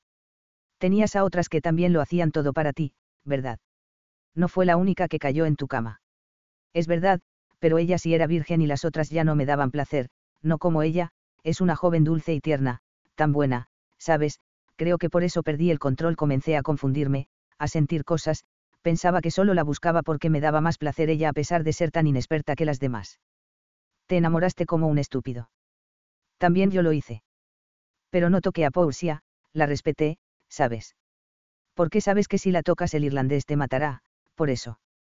Eres un cobarde, Brandt, replicó Richard cabreado. No. Porque yo no soy como tú, sé controlar lo que llevo entre las piernas, le respondió Brandt furioso. Pues dudo que puedas resistirte si tuvieras a la bella irlandesa desnuda en una cama. Alice me tentó, yo no la obligué, ella me buscó, entiendes, y sin saberlo me volvió loco, por eso no pude contenerme y me arrepiento. Debí imaginar que la muy boba se embarazaría, aquí todas se embarazan pues no saben nada de cómo evitar los bebés. Son unas pobres campesinas. ¿Y qué querías? ¿Crees que son como las rameras de Londres? Tú eras quien debía evitarlo, Richard. Pues creo que es tarde para arrepentirme y no tengo que casarme con ella. Seguramente aquí le encontrarán un esposo, es una joven dulce y bonita. Y las mujeres escasean en esta aldea. Pero es la mejor amiga de Portia y una joven buena y decente a la que tú echaste a perder. Y no me vengas con eso de que ya estás casado. Sabes bien lo poco que te importa tu esposa. La odias en realidad, por eso huiste de Northumbria. Richard no lo negó. ¿Y qué haré yo con una esposa? No tenemos nada más que esta horrenda casa para vivir y un montón de tierras yermas para escardar y escardar, maldita sea. Quiero largarme de aquí en cuanto tengamos nuestro dinero y ese era el plan, no puedes cambiarlo, es lo que siempre quisimos. Pero te la llevarás. Necesitarás una mujer y ella es la indicada, es decente y ya tiene un hijo tuyo en su vientre. Eso no es asunto tuyo, Brandt, no puedes decidir sobre mi vida. Cállate, estúpido, quieres arruinarlo todo ahora. Tú has arruinado nuestras vidas por refocilar con todas las mujeres que encontraste y quiero saber si no aparece otra encinta en poco tiempo. Las otras eran casadas, si quedan encintas sus esposos se encargarán. ¿Y tú crees que no se darán cuenta cuando esos bebés nazcan que son hijos del inglés de ojos azules y cara de chiflado? Richard rió divertido. Tal vez, pero estaremos lejos cuando eso pase, supongo. Escucha, esto se ha torcido demasiado. No era el plan, no debías tocar a ninguna aldeana. Te lo dije. Y no me has escuchado. Ahora deberás enfrentar las consecuencias. Debes casarte con la chica o lo arruinarás todo. Es tiempo de cambiar la historia, de cambiarlo todo. Es inútil creer que podremos huir. Eso no pasará. Al menos no ahora, declaró Brandt. Vaya. ¿Tienes un plan mejor? Pues yo necesito escapar de aquí más que nadie, amigo, dijo Richard. No, no vas a escapar, te quedarás, respondió su amigo. ¿Qué dices? Estás loco, Brandt. Replicó su amigo horrorizado. No, dirás que te casarás con Alice y exigirás tierras y una casa. Si dices a los 4 vientos que huirás, correrán tras de ti y te darán una paliza por bastardo. Hasta el padre de Portia lo sabe, maldita sea, y piensa que huiremos. Es hora de cambiar el plan. Por algo fue Henry a Boston, no lo vayas a arruinar todo ahora. Esto fue inesperado y debemos resolverlo, pero no habrá cambio de planes. Mientras los ingleses hablaban de su nuevo plan, Portia discutía con su padre como nunca lo había hecho. Fue demasiado para ella. Su padre la acusó de estar besándose con Brandt y hacer cosas pecaminosas. ¿Sabías que Alice está encinta por culpa de ese inglés?, dijo su padre en un momento. Ella palideció. No, no lo sabía, padre. Pero sabías que se veían a escondidas, ¿verdad? Portia tragó saliva. Sí, lo sabía, quise advertirle, padre, quise impedir que pasara algo y pensé que era lo suficientemente sensata para evitarlo, pero no me escuchaba. Siempre iba a verlo. Pero no es su culpa. Alice está enamorada de Richard, padre, y, además, está muy sola. Nadie cuida de ella. Su padre se calmó. Lo sé y entiendo eso. No es su culpa y te juro que haré que ese inglés se case con ella. Porque el muy bandido se rehúsa al parecer. Dijo que no lo hará, pero yo lo haré cambiar de idea. No dejará a esa pobre muchacha a quien vi nacer aquí sola y con un bebé en la barriga. Pero tú me preocupas más, eres mi hija. Te encontré besándote con él escondidos en la hierba y no sé ni cómo me contuve. Pero al parecer no ha sido la primera vez, te agrada ese joven y me pregunto qué tan lejos has llegado con él. ¿Acaso os ha tocado? Dime la verdad. Portia se puso colorada y lo negó. No. Jamás me ha tocado como le ocurrió a Alice. ¿Cómo puedes pensar eso de mí, padre? No sería la primera vez que ocurre en esta aldea, hija mía. No debes disgustarte. Solo quiero tener la certeza de que solo se han besado. Os lo juro, solo me ha besado, pero lo amo y quiero ser su esposa, quiero casarme con él. Y tú lo has tratado muy mal hoy, fue horrible y humillante. Solo porque es inglés y remilgado. No, no es por eso. Tengo mis razones. No me agrada ese joven. No me fío de él. Y no aceptaré esa boda hasta que él acepte trabajar la tierra y tomar lo que el reverendo le ofrece. Si lo acepta y demuestra que valora lo que recibe, tal vez considere una boda, pero él no quiere quedarse aquí, solo hablan de marcharse a Boston. Se irán, hija mía, y tú te quedarás aquí porque él no te llevará. Solo quiere seducirte y tomarte como suya, pero no cumplirá como un caballero. Pero me ha pedido que sea su esposa, habló contigo hoy, ¿por qué no le das una oportunidad? Porque primero debe ganarse mi confianza y respeto. Además, sospecho que esos 3 tienen una esposa en su país, allí los jóvenes nobles se casan jóvenes con matrimonios concertados y en realidad tampoco sé nada de sus familias. Los apellidos que dieron son desconocidos para mí y tampoco sé quiénes son, siempre han rehuido las preguntas y solo hablaron cuando el reverendo les interrogó sobre los cofres. Y tampoco fue mucho lo que pudo sacarles. Tengo la sensación de que ocultan cosas. Pueden ser espías de la corona, piratas o bandidos fugados de alguna prisión. Por favor, padre, les acusan de eso sin pruebas. No es justo. Todos les condenáis porque son extranjeros y además ingleses. ¿Cuántos ingleses hay en esta aldea, padre? Jamás habéis tratado mal a alguien por su lugar de origen o religión, a todos habéis ayudado, pero esos 3 náufragos llegaron y les habéis juzgado desde el comienzo. Sin conocerlos. Hija mía, ese joven es un seductor de muchachas y si no confío en ellos os aseguro que no es porque sean ingleses ni unos presumidos con aires de grandeza. Es porque esconden algo y eso lo percibí desde el comienzo. Los ayudamos, salvamos sus vidas, pero ellos ocultan secretos. Dijeron no recordar nada y durante días decían haber perdido la memoria mientras hablaban en francés entre ellos para que los demás no escucharan ni entendieran. ¿Crees que es un hombre de fiar solo porque os pidió matrimonio? ¿Crees que eso cambia algo? Os pedirá matrimonio para que sea suya, porque eso es lo que quiere de ti y luego que lo tenga, os abandonará, pues es lo que hacen los cretinos como él. Brandt no es un cretino, por favor, deja de hablar así. No han hecho nada. Solo fue Richard es el malvado al dejar a Alice preñada, no Brandt. Pues si quiere que sea su esposa tendrá que quedarse y trabajar duro para tener tierras, si lo hace lo reconsideraré, pero si se niega. Está bien, hablaré con él. Si él acepta quedarse entonces tú aprobarías nuestra boda. Su padre asintió y sabía que hablaba en serio.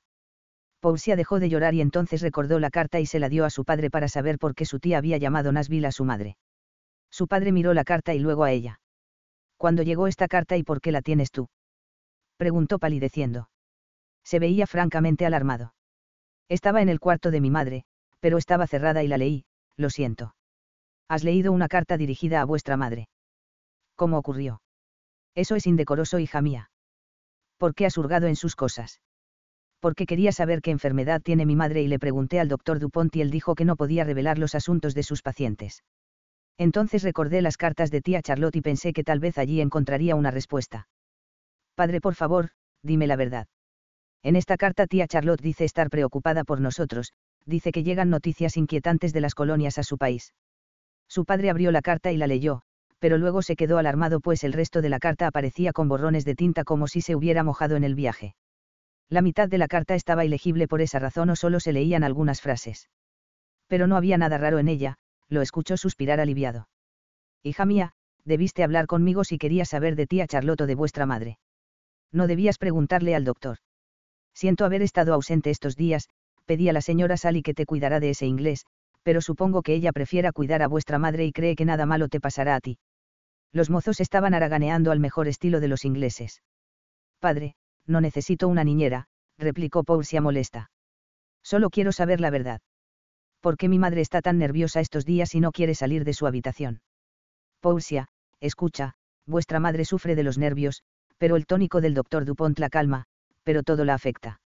Hija mía, no debes preocuparte, ella está cuidada y además son malas rachas, luego se tranquiliza y se le pasa.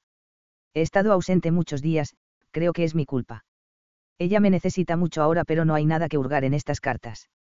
Su hermana Charlotte la mantiene al tanto de sus amistades y parientes, pero como imaginarás no siempre puedo mostrarle las cartas. Prefiero que no se entere de las muertes y tragedias de su familia. Pero tía Charlotte dice que debemos salir de las colonias, ¿por qué? ¿Por qué lo dijo? No lo sé, pero jamás regresaría a mi país, hija mía, ni vuestra madre querría volver a Inglaterra. Este es nuestro hogar. Aquí tenemos paz y prosperidad, una tierra nueva sin la maldad del viejo mundo. Todo aquí es nuevo y fresco. Sin embargo, al viejo mundo llegan historias de indios y animales salvajes, historias cruentas e irreales para evitar que muchos quieran viajar a las colonias. Esto no debe preocuparte. ¿Y quién es Nashville, padre? ¿Por qué está su nombre en esta carta? Fue un error, no lo sé. El apellido de vuestra madre es O'Hara. Padre, tú me ocultas algo. Le pregunté a Sally Peterson y ella también se asustó al saber de la carta. Ambos leéis la correspondencia que llega para mi madre. ¿Por qué? Hija mía, deja ese asunto en paz. No te escondo nada. Tú eres mi hija y este es nuestro hogar, nuestra familia. Poco me importan los asuntos de la corona y tampoco espero que haya aquí una guerra de independencia, pero si sucede no nos afectará, puedes estar segura. Eso no debe preocuparte. Solo que no debemos hablar de ello en presencia de vuestra madre, ni tampoco mencionéis la carta. Su padre murió, pero no es momento para decírselo. Pero lo que más me preocupa es ese inglés, hija mía, me asusta pensar que puede pasarte lo mismo que a tu mejor amiga. Ten cuidado. No quiero encerrarte, él es quien debe aceptar mis condiciones y ganarse vuestra mano, si lo hace yo daré mi aprobación para la boda. Días después regresó el reverendo con Henry y un grupo de hombres de Boston que dijeron conocer a los náufragos y el rumor se expandió por toda la aldea enseguida, pues además de los visitantes de Boston que llegaron elegantemente ataviados llegó Timothy Adams. El hijo pródigo. El descarriado, y eso causó cierta indignación pues nadie le quería de vuelta tan pronto. Excepto las mujeres que morían de amor por él. Paulsia supo lo ocurrido y también que Richard había aceptado casarse con Alice a condición de que recibiera tierras y una casa decente pues no quería vivir en esa mísera cabaña el resto de su vida. Y aprovechando la ausencia de su padre, que había ido a reunirse con el reverendo, y del ataque de su madre, simplemente se escapó para visitar a su amiga Alice. Llevaba días sin saber nada de ella y estaba preocupada. Antes era Alice quien la visitaba, pero luego que comenzó su enredo con Richard dejaron de verse. Tomó su caballo para no perder tiempo y fue por el sendero más corto sin avisar a nadie. Tenía la sensación de que se estaba fugando y eso fue divertido. Espoleó su caballo y cuando bajaba por la pendiente vio aparecer a Tim con el reverendo y tembló. No podía ser. Lo habían traído de regreso y allí estaba cabalgando con sus amigos riendo feliz como si nada hubiera hecho y nada hubiera pasado. Qué injusto. Quiso esquivar al grupo y Tim corrió a la casa de Alice para no tener que saludarles, pero de pronto se vio rodeada por el grupo y se dio de bruces contra el bandido hijo del reverendo. Su bastardo en realidad, pero supuso que él no lo sabía, pero ahora entendía por qué tenía tanta debilidad por él. Los ojos del bandido, esos ojos tan azules y luminosos la miraron con un singular brillo, estaba muy feliz de verla al parecer y hacía como que nada había pasado. Buenos días, preciosa, vaya. Qué bonito te queda el cabello sin ese horrible gorro, dijo y sus amigos rieron mientras la rodeaban con sus caballos. Odiaba que hiciera eso para intimidarla y quiso escapar, pero su caballo se puso nervioso y comenzó a mover la cabeza al ver a otros caballos tan cerca. Por favor, déjame en paz. Cree que me alegra verte luego de lo que has hecho a esas pobres chicas. Déjame pasar o harás que el caballo me tire, chilló Paulsia más nervios que su caballo. Maldito imbécil, murmuró para sí y él hizo un gesto a sus amigos de que se alejaran. Siempre hacía esas bromas tontas, pero al menos logró que su caballo se calmara. Pero quedó a solas, con sus amigos esperando cerca y no le gustó nada eso. Tengo prisa, Tim.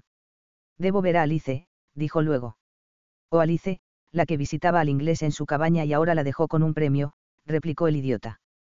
Es mi amiga, así no te atrevas a hablar mal de ella. Justamente tú que dejaste encinta a la pobre Ámbar y a las demás. La expresión de Tim cambió. Ese bebé no era mío, sino de alguno de los ingleses. Supe que frecuentaba mucho la cabaña y, además, no llegó pura a mis brazos. ¿Cómo saber si el bebé era mío o de alguien tan miserable como esos ingleses que toman lo que desean sin rendirle cuentas a nadie? Paulsia se sonrojó, no sabía eso ni tampoco le interesaba perder el tiempo peleando con Timothy Adams. Por supuesto ahora culpan a los ingleses de todo porque son náufragos pobres y nadie los conoce aquí. Replicó con calor. Tim sonrió. Y tú defiendes a esos pobres diablos porque te gusta mucho uno de ellos, ¿verdad? El rubio Brandt. ¿Acaso os debo explicaciones, Tim? Él se puso serio, dejó de reírse y se le acercó con su caballo y la miró. Eres tonta, preciosa, ese hombre tiene esposa en su país o algo peor que eso, arrastra alguna condena por algún delito, por eso está aquí. ¿Tú realmente crees que es un caballero inglés de Northumbria como dijo? Eso no es de tu incumbencia, Tim. En todo caso tú tampoco eres un santo para juzgar a nadie y estás aquí de regreso, como si nada. Es verdad, pero regresé con un propósito, recuperar lo que un inglés malnacido intenta robarme. Sí, ya lo sé. Sé que te ves a escondida con Brandt y que tu padre no lo aprueba. La joven se puso nerviosa y su caballo lo notó y se alejó, dio unos pasos hacia atrás y comenzó a sacudir la cabeza como si estuviera contrariado o nervioso. Tim, tengo prisa, debo ir a ver a Alice, déjame pasar. A vuestra amiga seducida y abandonada por el inglés. Vaya. Qué tonta. Siempre fue una tonta Alice, pero jamás imaginé que lo sería tanto. Paulsia gritó al verse rodeada por los amigos de Tim y tuvo que descender del caballo porque los idiotas casi la hacen caer. Tuvo que saltar del caballo y correr y al hacerlo Tim la atrapó poco después para robarle un beso ardiente. No había dejado de mirarla con deseo mientras hablaban y se preguntó si no le había dicho todas esas tonterías para distraerla y bajar la guardia. Suéltame, Tim, o gritaré.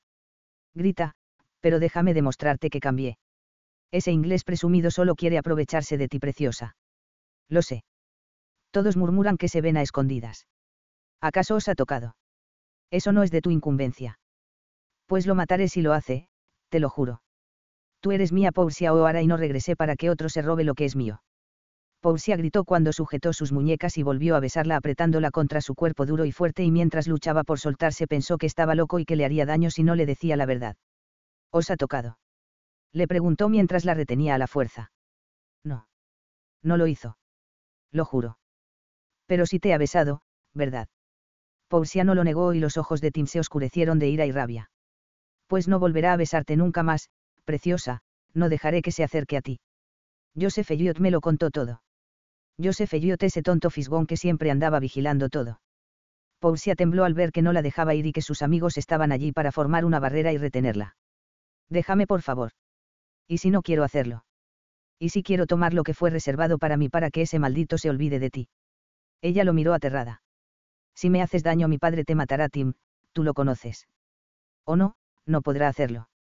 Cuando te atrape y te haga mía tendrás que casarte conmigo porque todos sabrán lo que te hice. No dejaré que otro se robe a la mujer más bella y pura de esta maldita aldea. Portia se resistió, pero ya no era tan valientes en las garras de ese demonio, sabía que podía llevársela al bosque, levantar su falda y robarle la virtud como un salvaje. Ya lo había intentado antes y seguramente no le importaría hacerlo para evitar que se casara con Brandt. Pues qué hombre la querría si le robaban su virtud. Así que solo pudo rogarle que la soltara y llorar para que la dejara en paz. No podría luchar contra ese loco, era muy fuerte. Y ahora estaba celoso porque sabía que amaba a Brandt. Escucha, preciosa, tú me conoces. Sabes de lo que soy capaz. Si vuelvo a verte con ese inglés juro que lo lamentarás. No permitiré que ese malnacido inglés remilgado te toque, ¿has comprendido? Debo tener una esposa para poder quedarme en esta aldea de tontos puritanos, lo prefiero a regresar a esa prisión de Boston con ese tío chiflado de la Biblia. Y he decidido que tú serás para mí. Tú serás mi esposa, Portia, pero no quiero llevarme al altar a una joven que no sea pura, así que si lo hiciste con el inglés debes decírmelo ahora. Portia le habría gritado que no era de su incumbencia si era virgen o no, pero estaba aterrada, así que tuvo que decirle la verdad, pues temía que si lo desafiaba o lo enfrentaba él la forzara. Ya lo había intentado antes. Así que le dijo la verdad. Pero mi padre jamás dejará que sea vuestra esposa, le advirtió. Él sonrió aliviado de su respuesta, estaba loco de celos al pensar que otro hombre la había tocado. Al parecer pensaba que podría llevarla al altar y convertirse en un hombre decente a los ojos de su tío. Quizás esa fue la condición para que regresara. Vuestro padre me aceptará, por supuesto. Ya lo verás. Mi tío lo convencerá. Le respondió. ¿Has hablado de esto con tu tío? Preguntó con un hilo de voz. Tim asintió y disfrutó al ver su terror. Serás mi esposa preciosa, muy pronto, y no os dejaré en paz. Cuando os tenga en mis brazos juro que os ataré a la cama y no habrá quien pueda alejarte de mí. Vuestro padre odia a ese inglés y ha dicho que él no te desposará, así que olvídate de él. Pronto lo harás, cuando os tenga en mis brazos lo olvidarás todo. Jamás me casaré contigo y si me haces daño mi padre te matará, Tim, tú sabes lo fiero que es. Te dio una paliza ese día que casi acaba contigo, así que no te atrevas a tocarme. Él se rió de su coraje, era un maldito desalmado, pero no la dejó ir hasta que la obligó a jurar que sería su esposa. Si dejas que ese maldito os toque, seré yo quien lo mate. Os lo aseguro, y si crees que podrás escapar de esta boda siendo de otro no lo harás, porque volveré por ti y os tendré de todas formas, irlandesa. Portia lo golpeó con todas sus fuerzas y logró escapar, y sin saber ni cómo logró subir a su caballo y huir a campo traviesa. Casi cae del caballo, pero estaba aterrada y solo quería llegar a casa de Alice para llorar y desahogarse. Pensó que debía regresar a su granja y que fue muy tonta al salir sola aprovechando que todos estaban distraídos. Intentó serenarse, pero no pudo hacerlo. Temía que ese maldito matara a Brandt. Tim era peligroso y estaba loco de celos porque ella sabía que amaba a otro hombre. Nunca la dejó en paz. Aunque durmiera con otras mujeres, aunque no quisiera casarse con ella cuando debió hacerlo, jamás quiso que fuera de otro hombre. Dijo que mataría a Andrew O'Brien y se preguntó si acaso él no tuvo algo que ver con su misteriosa muerte, pues ahora decía que iba a matar a Brandt. Y sabía que, aunque Brandt era fuerte, estaba solo en esa cabaña y nadie le defendería. Su vida corría peligro, debía advertirle. Estaba tan alterada que la tía Gestar lo notó, a pesar de que veía poco. ¿Qué te ha pasado, Portia? Tu cabello está revuelto y vuestro vestido es un desastre. Portia miró por la ventana nerviosa, pues temía que Tim estuviera allí, pero no vio a nadie, aunque tal vez podía estar escondido. Es que tuve un pequeño accidente, tenía prisa y tomé por otro sendero y caí, explicó. La tía Gestar la miró con cara de espanto y le preguntó si se había lastimado o quebrado un hueso. Esos caminos son endemoniados, musitó. Estoy bien, señora Gestar, respondió Portia. Agradezco su preocupación, solo tendré que lavarme la cara y las manos pues están llenas de tierra. La tía la ayudó con esto y luego, finalmente liberada, pudo ir a ver a Alice. Bueno, al fin tendremos una boda, dijo luego la tía y notó que sonreía de forma forzada. No es lo que queríamos para ella, un inglés del que nadie ha oído hablar, pero... Suspiró y la miró con cara de Cristo. Está en su habitación, no se siente bien hoy, pero le hará bien tu visita, Portia. Hay una boda que organizar y la novia está indispuesta. Me pregunto quién nos va a ayudar a preparar el banquete. Somos dos mujeres viejas y marchitas, no podemos cocinar ni organizar ni nuestras propias vidas. Hasta tuvimos que pagar a una fregona y una cocinera con nuestros pocos ahorros. Se quejó tía Gestar y la lista de quejas aumentaba. Pero no dijo nada de que su sobrina estuviera encinta y eso fuera vergonzoso. Se preguntó si lo sabría en realidad y esperaba que no, porque eran damas muy rigurosas. Señora Abarts, puedo ayudarla si desea. Puedo hornear el pastel de bodas y pedirle a mi cocinera que haga bocadillos. Oh, te lo agradezco mucho. Eres una buena niña, le dijo tía Gestar. Lo haré encantada y pediré a mi cocinera que prepare el banquete también. Quizás pueda pedir más ayuda. ¿La fiesta será aquí? No, no lo sé. Todavía no le han dado la casa que pide ese bandido para casarse con mi sobrina. Al parecer la casa debe estar en condiciones y no lo está, pues fue construida hace tiempo y sus dueños murieron meses después porque ya eran muy viejos y no dejaron el hogar en condiciones. Paulsia sintió alivio cuando tía Gestar la dejó en paz y pudo al fin llegar a la habitación de Alice. Le sorprendió encontrar a su amiga débil y muy pálida tendida en la cama cuando ya eran más de las 11. Todo cambió cuando la tía cerró la puerta y las dejó conversar a solas. El rostro de Alice se iluminó un poco y pareció recuperar sus colores. Imaginó que debía estar asustada por todo lo que le había pasado y que sus tías tan severas le habrían dicho cosas. Paulsia, qué sorpresa. Gracias por venir, he tenido unos días terribles aquí. Pero has venido caminando. No. Vine a caballo y me encontré con Tim. ¿O ese aquí de nuevo, te hizo algo? Paulsia se puso colorada y de pronto lloró y le contó lo que había pasado. Solo a ella podía contarle, no le diría a nadie más y necesitaba desahogarse. Oh, qué malnacido es. Qué maldito. Pudo haceros más daño. Por fortuna lograsteis escapar a tiempo. Es terrible. Debes decirle a vuestro padre, Paulsia. Si lo hago lo matará y es el hijo del reverendo. Su bastardo. Pero hijo al fin. Alice se sonrojó. Vaya, ¿y tú cómo lo sabes? ¿Estáis segura de eso? Sí, lo estoy, pero no puedo decirte más. Ahora temo por Brandt, sabe de nosotros. De nuestros encuentros. Alice la miró sorprendida. Y le rogó que hablara más bajo. Entonces tú y Brandt ya lo hicieron. No. ¿Cómo crees? Pero me ha pedido que sea su esposa, se lo pidió a mi padre, pero él le dijo que no. ¿O de veras? Vaya, hace tiempo que no charlamos. Tenía que venir a verte, ¿es verdad que tú? Le hizo un gesto y Alice asintió y tocó su vientre feliz.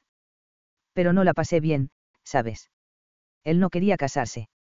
Prometió que no me haría un bebé, pero ya ves. Nunca le creas a un hombre que jura que no te hará un bebé. Pero ¿cómo es posible? ¿Cómo pudiste quedar encinta en tan poco tiempo? Le preguntó. Ella se sonrojó. Al principio solo iba a la cabaña a llevarle pasteles y dulces, otras veces frutas, pero estaba loca por Richard y cuando ellos comenzaron a salir me dijo que fuera a verle a la cabaña para charlar.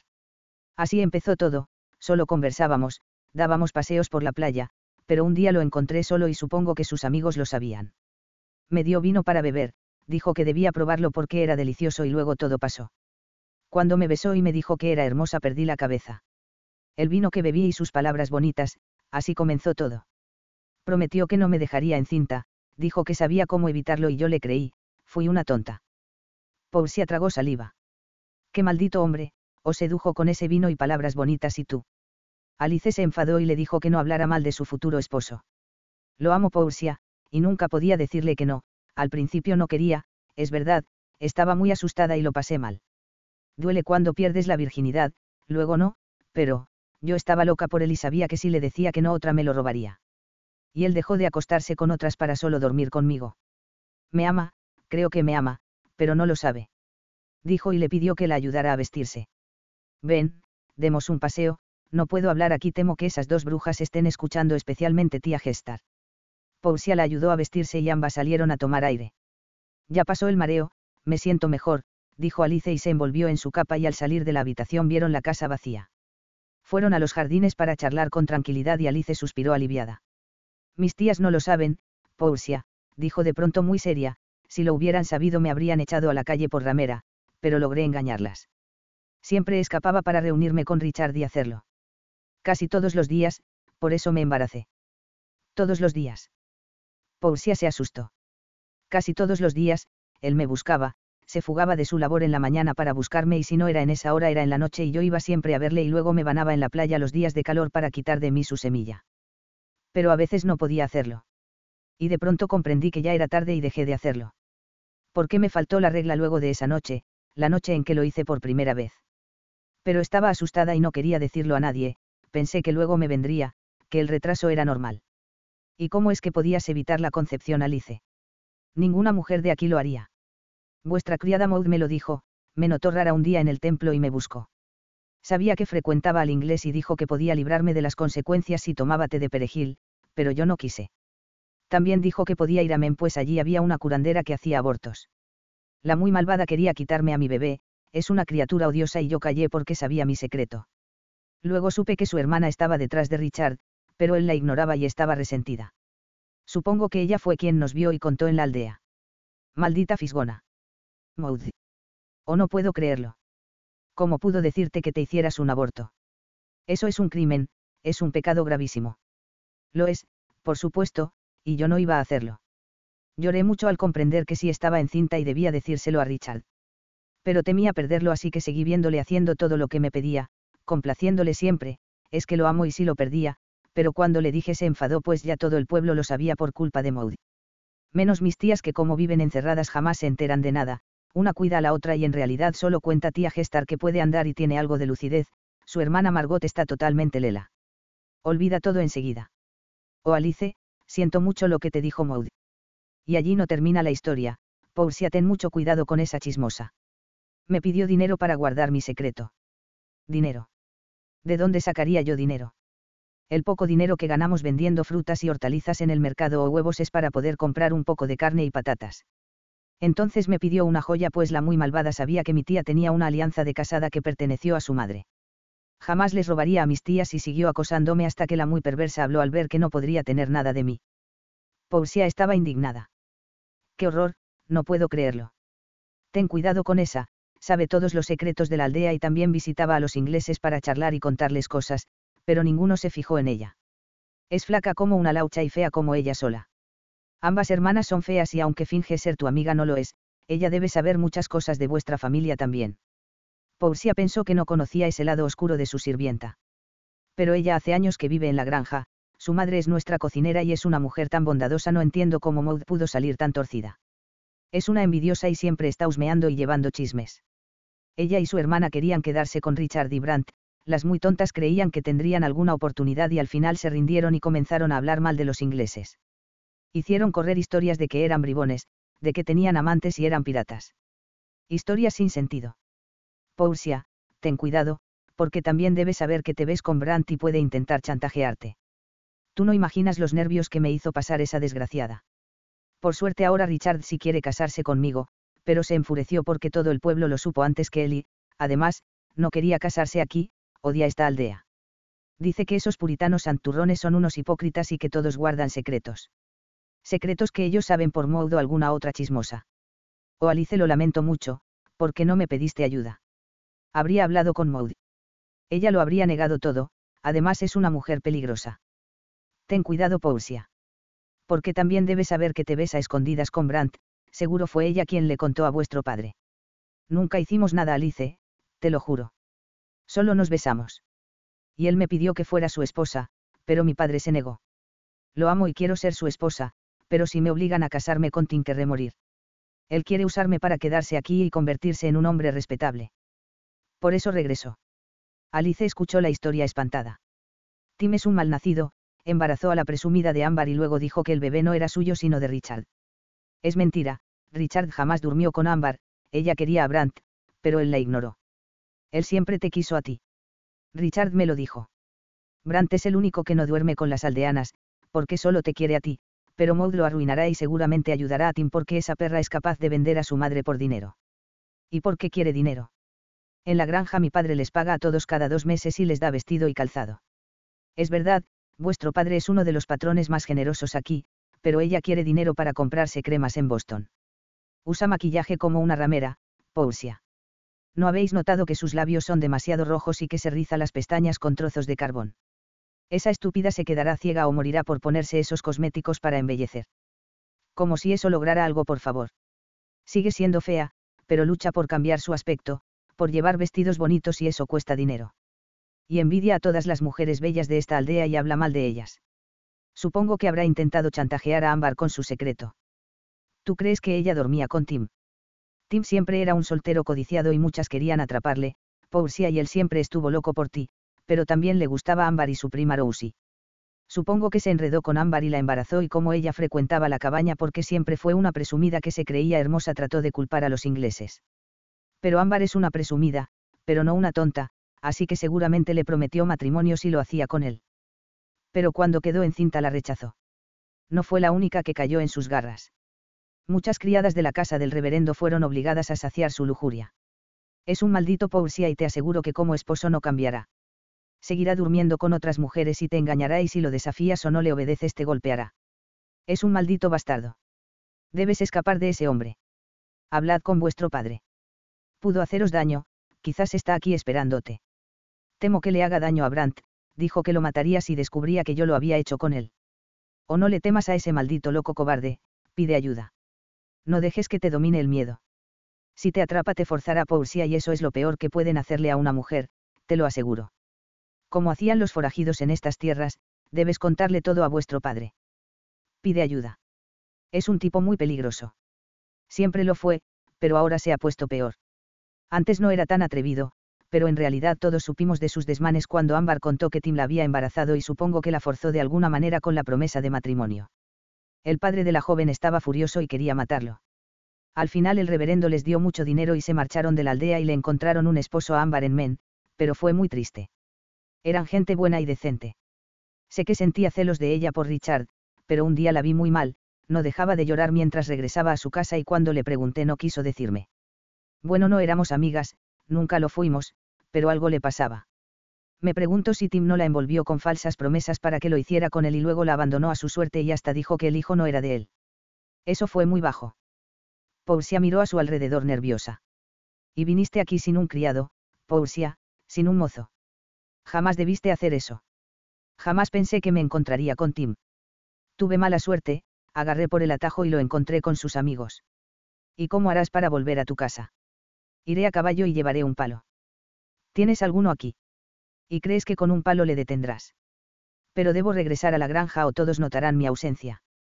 Quisiera avisarle a Brandt, pero es muy arriesgado. Pero si ves a Richard, debes contarle esto para que le diga a Brandt. Brandt sabe defenderse, Poursia. Es todo un hombre, como Richard. ¿Crees que temblará ante Tim? Le dará una paliza cuando sepa que quiso forzarte recién. No lo sé, me da mucho miedo. Mi padre me prohibió verlo, me mantiene encerrada en la granja y no puedo salir. Pero ahora todo cambiará. Han llegado sus amigos de Boston, ¿lo sabías? Amigos de Boston. Replicó Poursia sorprendida. Pues Henry encontró a unos amigos ingleses en Boston y ellos vinieron con el reverendo y dieron fe de su historia. Ya nadie podrá acusarles de piratas ni bandidos. Poursia se sintió esperanzada y feliz por los ingleses, pero no podía quitarse el miedo al pensar que debía regresar sola a su granja. No vayas sola, Poursia, no regreses por el mismo camino, quizás te siguió. Por eso la sensación de que haya alguien aquí. ¿O qué bastardo es? Me iré rápido entonces. Ve, descansa Alice, te ves pálida hoy. ¿Cuándo será la boda? En realidad, vine a verte a ti a saber cómo has pasado estos días. Pues no muy bien, pero ahora todo irá mejor. En las mañanas despierto mareada y débil, pero luego se me pasa. Y la boda será en una semana, tal vez menos. El reverendo dijo que Richard debía casarse e invitó a los demás a hacer lo mismo. Quizás eso convenza a vuestro padre. Mi padre dijo que aceptará mi boda con Brandt cuando descubra que él quiere quedarse aquí y convertirse en granjero. Pero Brandt no quiere eso, Alice, él vino aquí para hacer fortuna en Boston, todos tenían ese sueño. Eso ya no importa, si les dan tierras y una casa decente se quedarán. No entiendo por qué vuestro padre se niega a vuestra boda. Supongo que sabe que estás loca por él. Sí, lo sabe. Entonces, ¿por qué no lo quiere? Porque dice que se irá de aquí y además no le agrada Brandt, dice que esconde algo. Tonterías. Lo debe odiar porque es un remilgado inglés, muchos dicen eso. No les agrada ver a caballeros ingleses aquí, todos deben ser rústicos granjeros y puritanos. Holandeses, franceses, pero nada que sea remilgado. ¿Qué excusa tan tonta? Debería dejar que te desposara antes de que sea tarde. Antes de que sea tarde. Alice sonrió. Brandt quiere que sea suya, Poursia. Solo te quiere a ti y ha esperado mucho para tenerte en sus brazos. ¿Acaso crees que te dejará escapar o que permitirá que ese tonto de Tim te tenga antes que él? Escucha. Regresa a la granja y hablad con vuestro padre ahora, decidle lo que pasó porque ahora sí necesitas su aprobación para esa boda. Cuanto antes. Porque él tampoco soporta a Tim según recuerdo, le detesta y peor será que tengas que casarte con él si te roba la virtud a la fuerza. No le será difícil hacerlo, tú no eres fuerte ni sabrías cómo defenderte y en realidad muy pocas mujeres pueden evitar un ataque, amiga. Paulsia lloró asustada y por un instante se sintió paralizada. Debo ver a Brandt, no quiero volver a mi casa. Allí no estaré a salvo. Mi padre nunca está, siempre está haciendo cosas. Trabaja demasiado. Entonces quédate aquí. Escucha.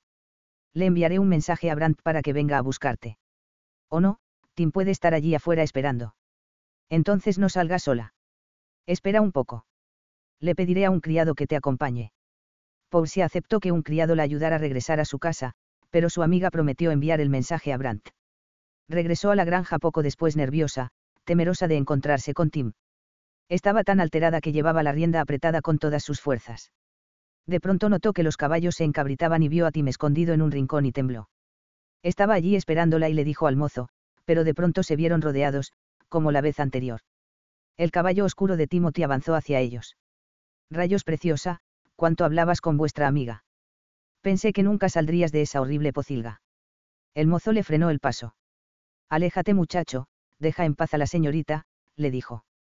Paulsia tragó saliva y vio cómo la mirada burlona de Tim se volvía seria.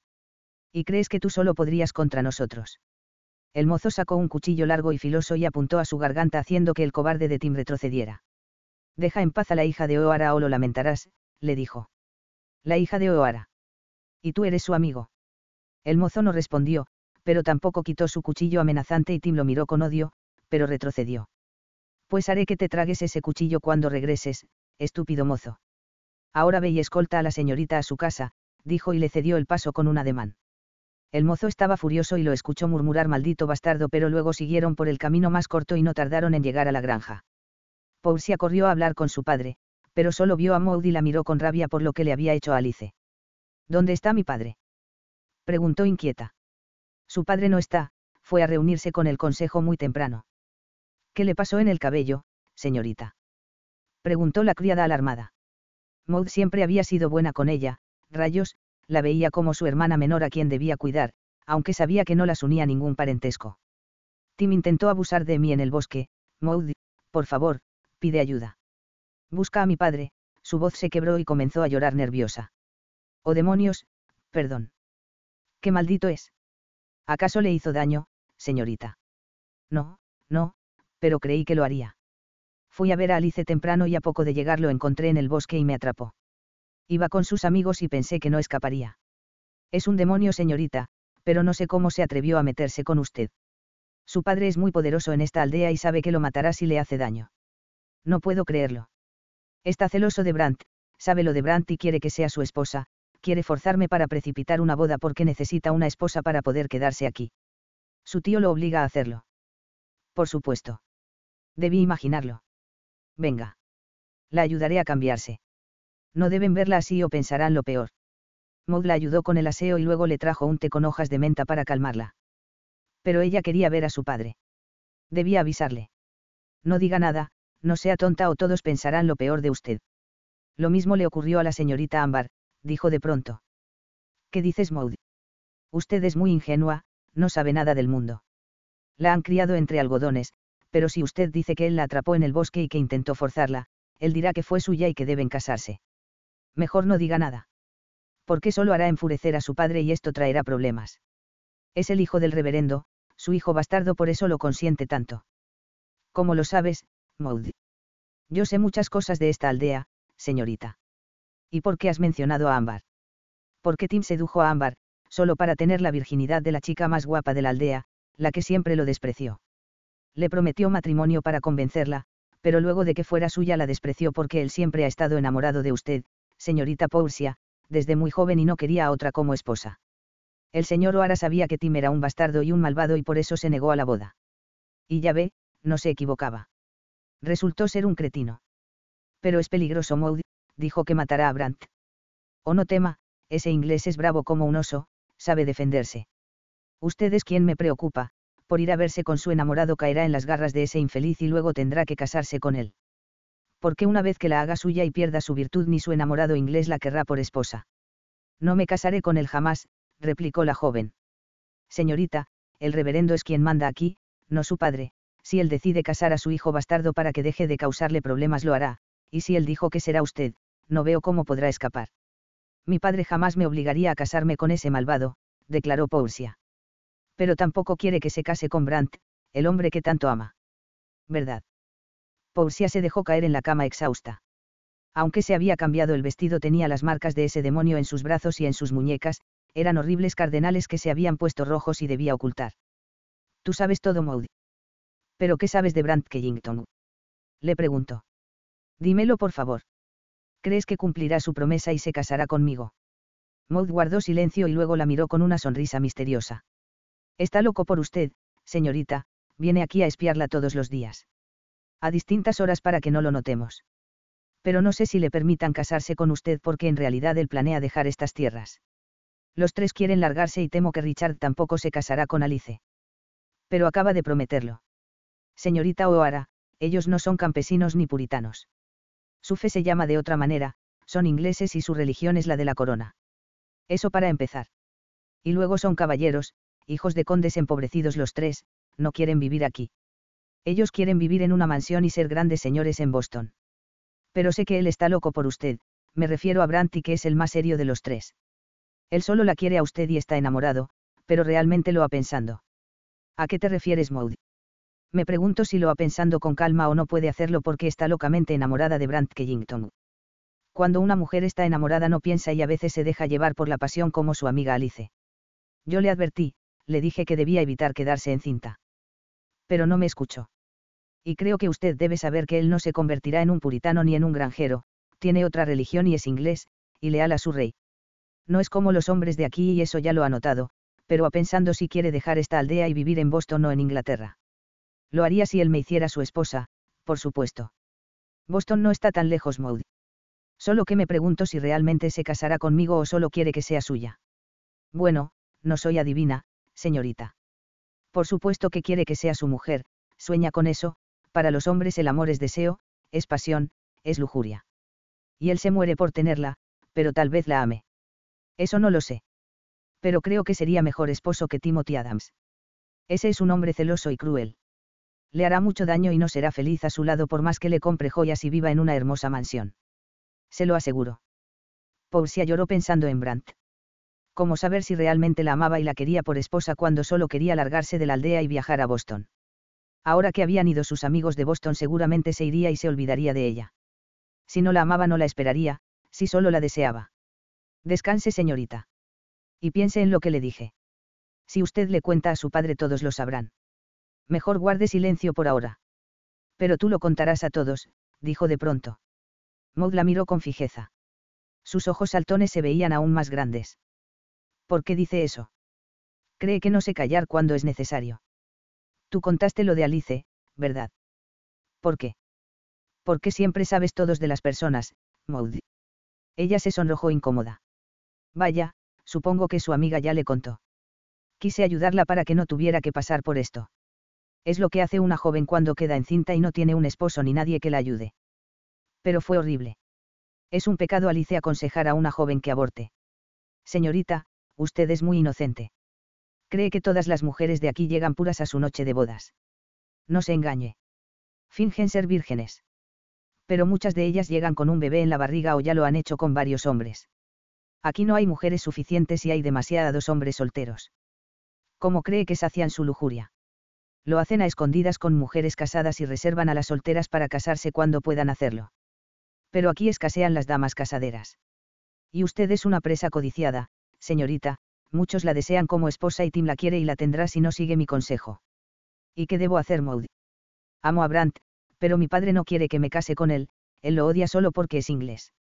Señorita, no soy una malvada, no sé qué le dijo Alice, pero solo quise ayudarla pues sabía que Richard no se casaría con ella. Él es infiel, no está enamorado de Alice y si se casa con ella es porque lo obligaron, pero Brandt no es como Richard. Él es un hombre serio. Muchas fueron a buscarle, a provocarle pues querían dormir con él. Muchas damas casadas que fingen ser grandes señoras aquí, si usted supiera. No, no quería saberlo, Maud, dijo Paulsia furiosa. Está bien, lo entiendo. Yo la ayudaré, señorita, yo la cuidé desde pequeñita, es como mi hermana menor. Y usted es una joven buena y demasiado inocente, no pueden casarla con un demonio como Tim.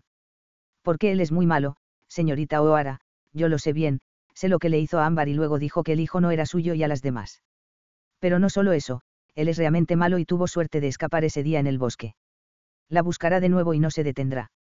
Temo que solo puede hacer algo, señorita. ¿De qué hablas, Maud? Debo advertirle a Brandt, señorita, sobre lo que ese hombre le hizo y también de lo que es capaz. Temo que deberá huir con él y aceptar que debe dejar esta casa para estar a salvo porque ni su padre podrá salvarla de Tim. ¿Qué dices? ¿Por qué crees que Tim es tan peligroso? Porque sé un secreto nefasto de él, por favor escúcheme. Sé muchos secretos de los aldeanos. Hablo con otras criadas, y somos pocos y todo se sabe. Pero lo que sé, lo sé porque lo vi y no puedo decirlo a nadie o mi vida correría peligro, pero usted debe irse de esta aldea cuanto antes. Sé que Brandt planea raptar la señorita, bajó la voz para que nadie pudiera oírla.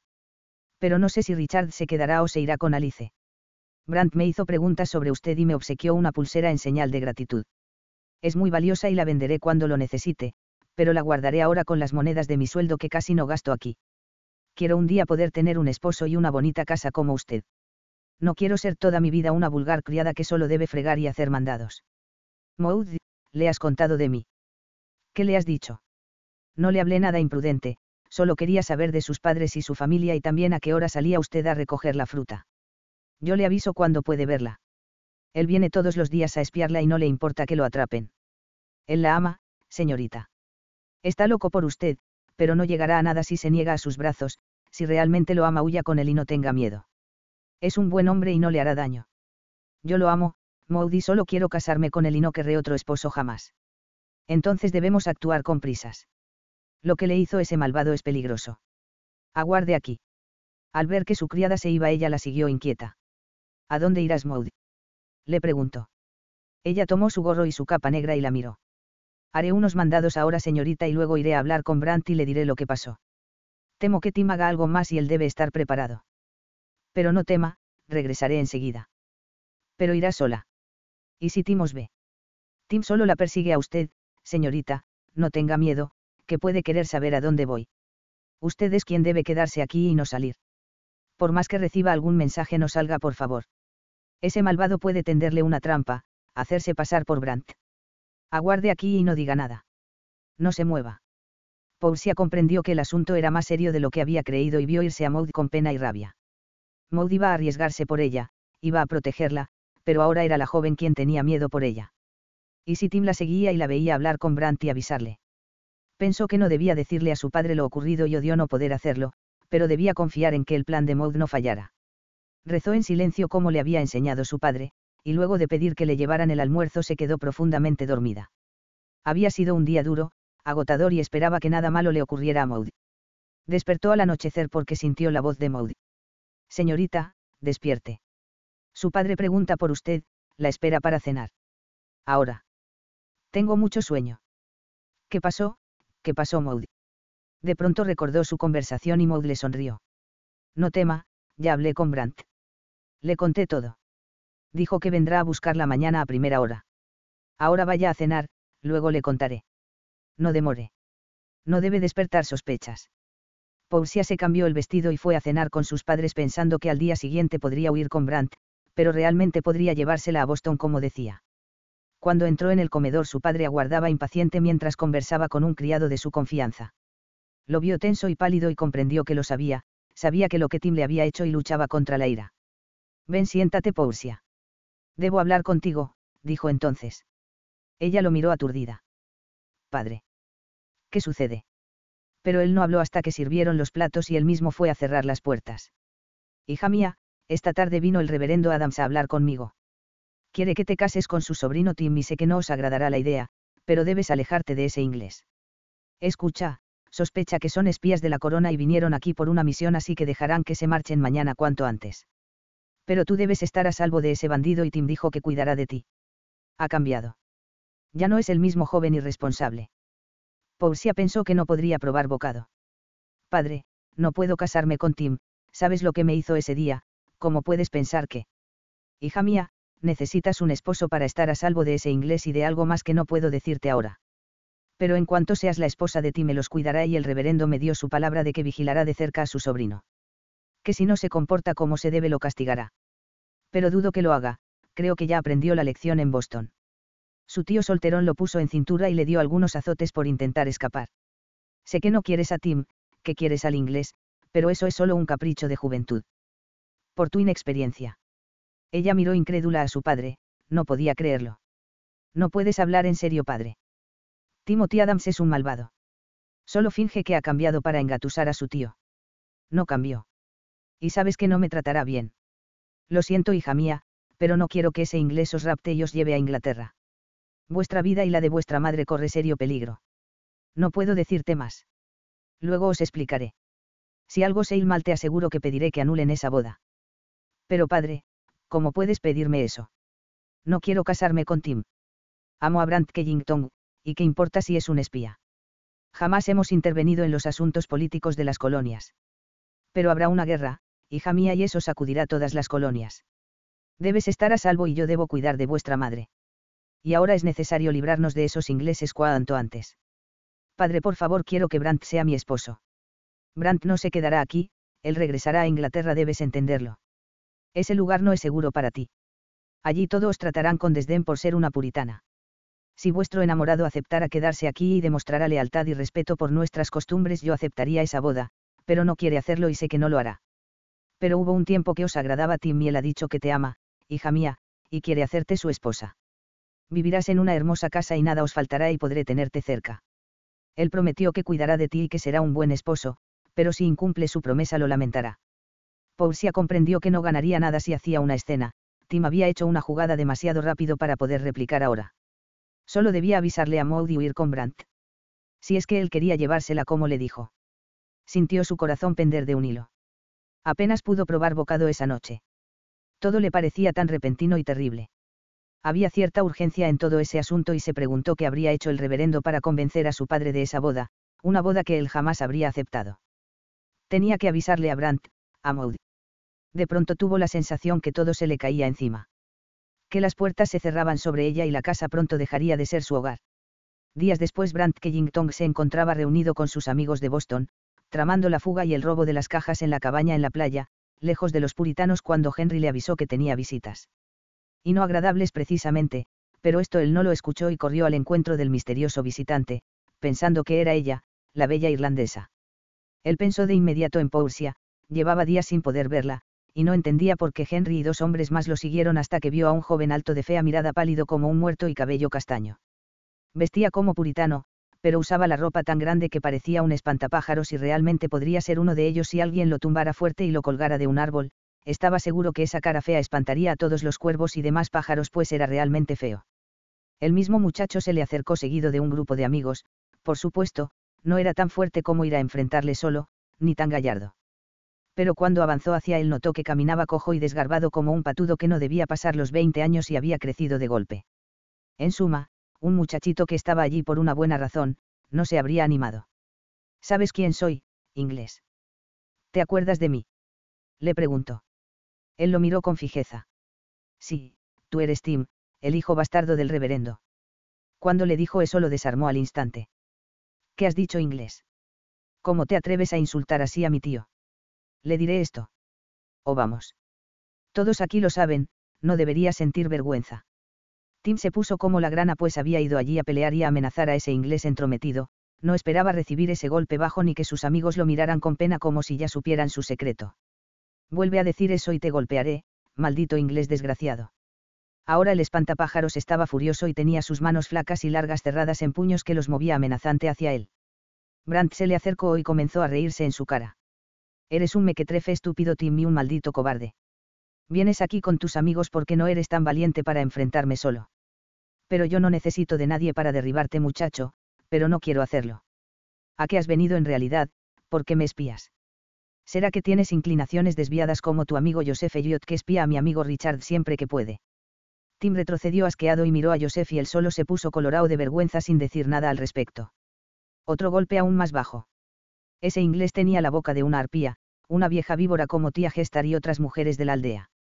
Mientes, eres un bastardo inglés, todo lo que dices es mentira. Pero yo sí tengo algo para decirte. Voy a casarme con la señorita O'Hara. La llevaré al altar y le haré todo lo que tú no pudiste hacerle, supongo. Me encantaría ver tu cara cuando eso pase. La burla y la risa de los ojos de Brant desapareció. ¿Qué harás, qué muchacho? El señor O'Hara jamás lo aceptará. Deja de decir tonterías.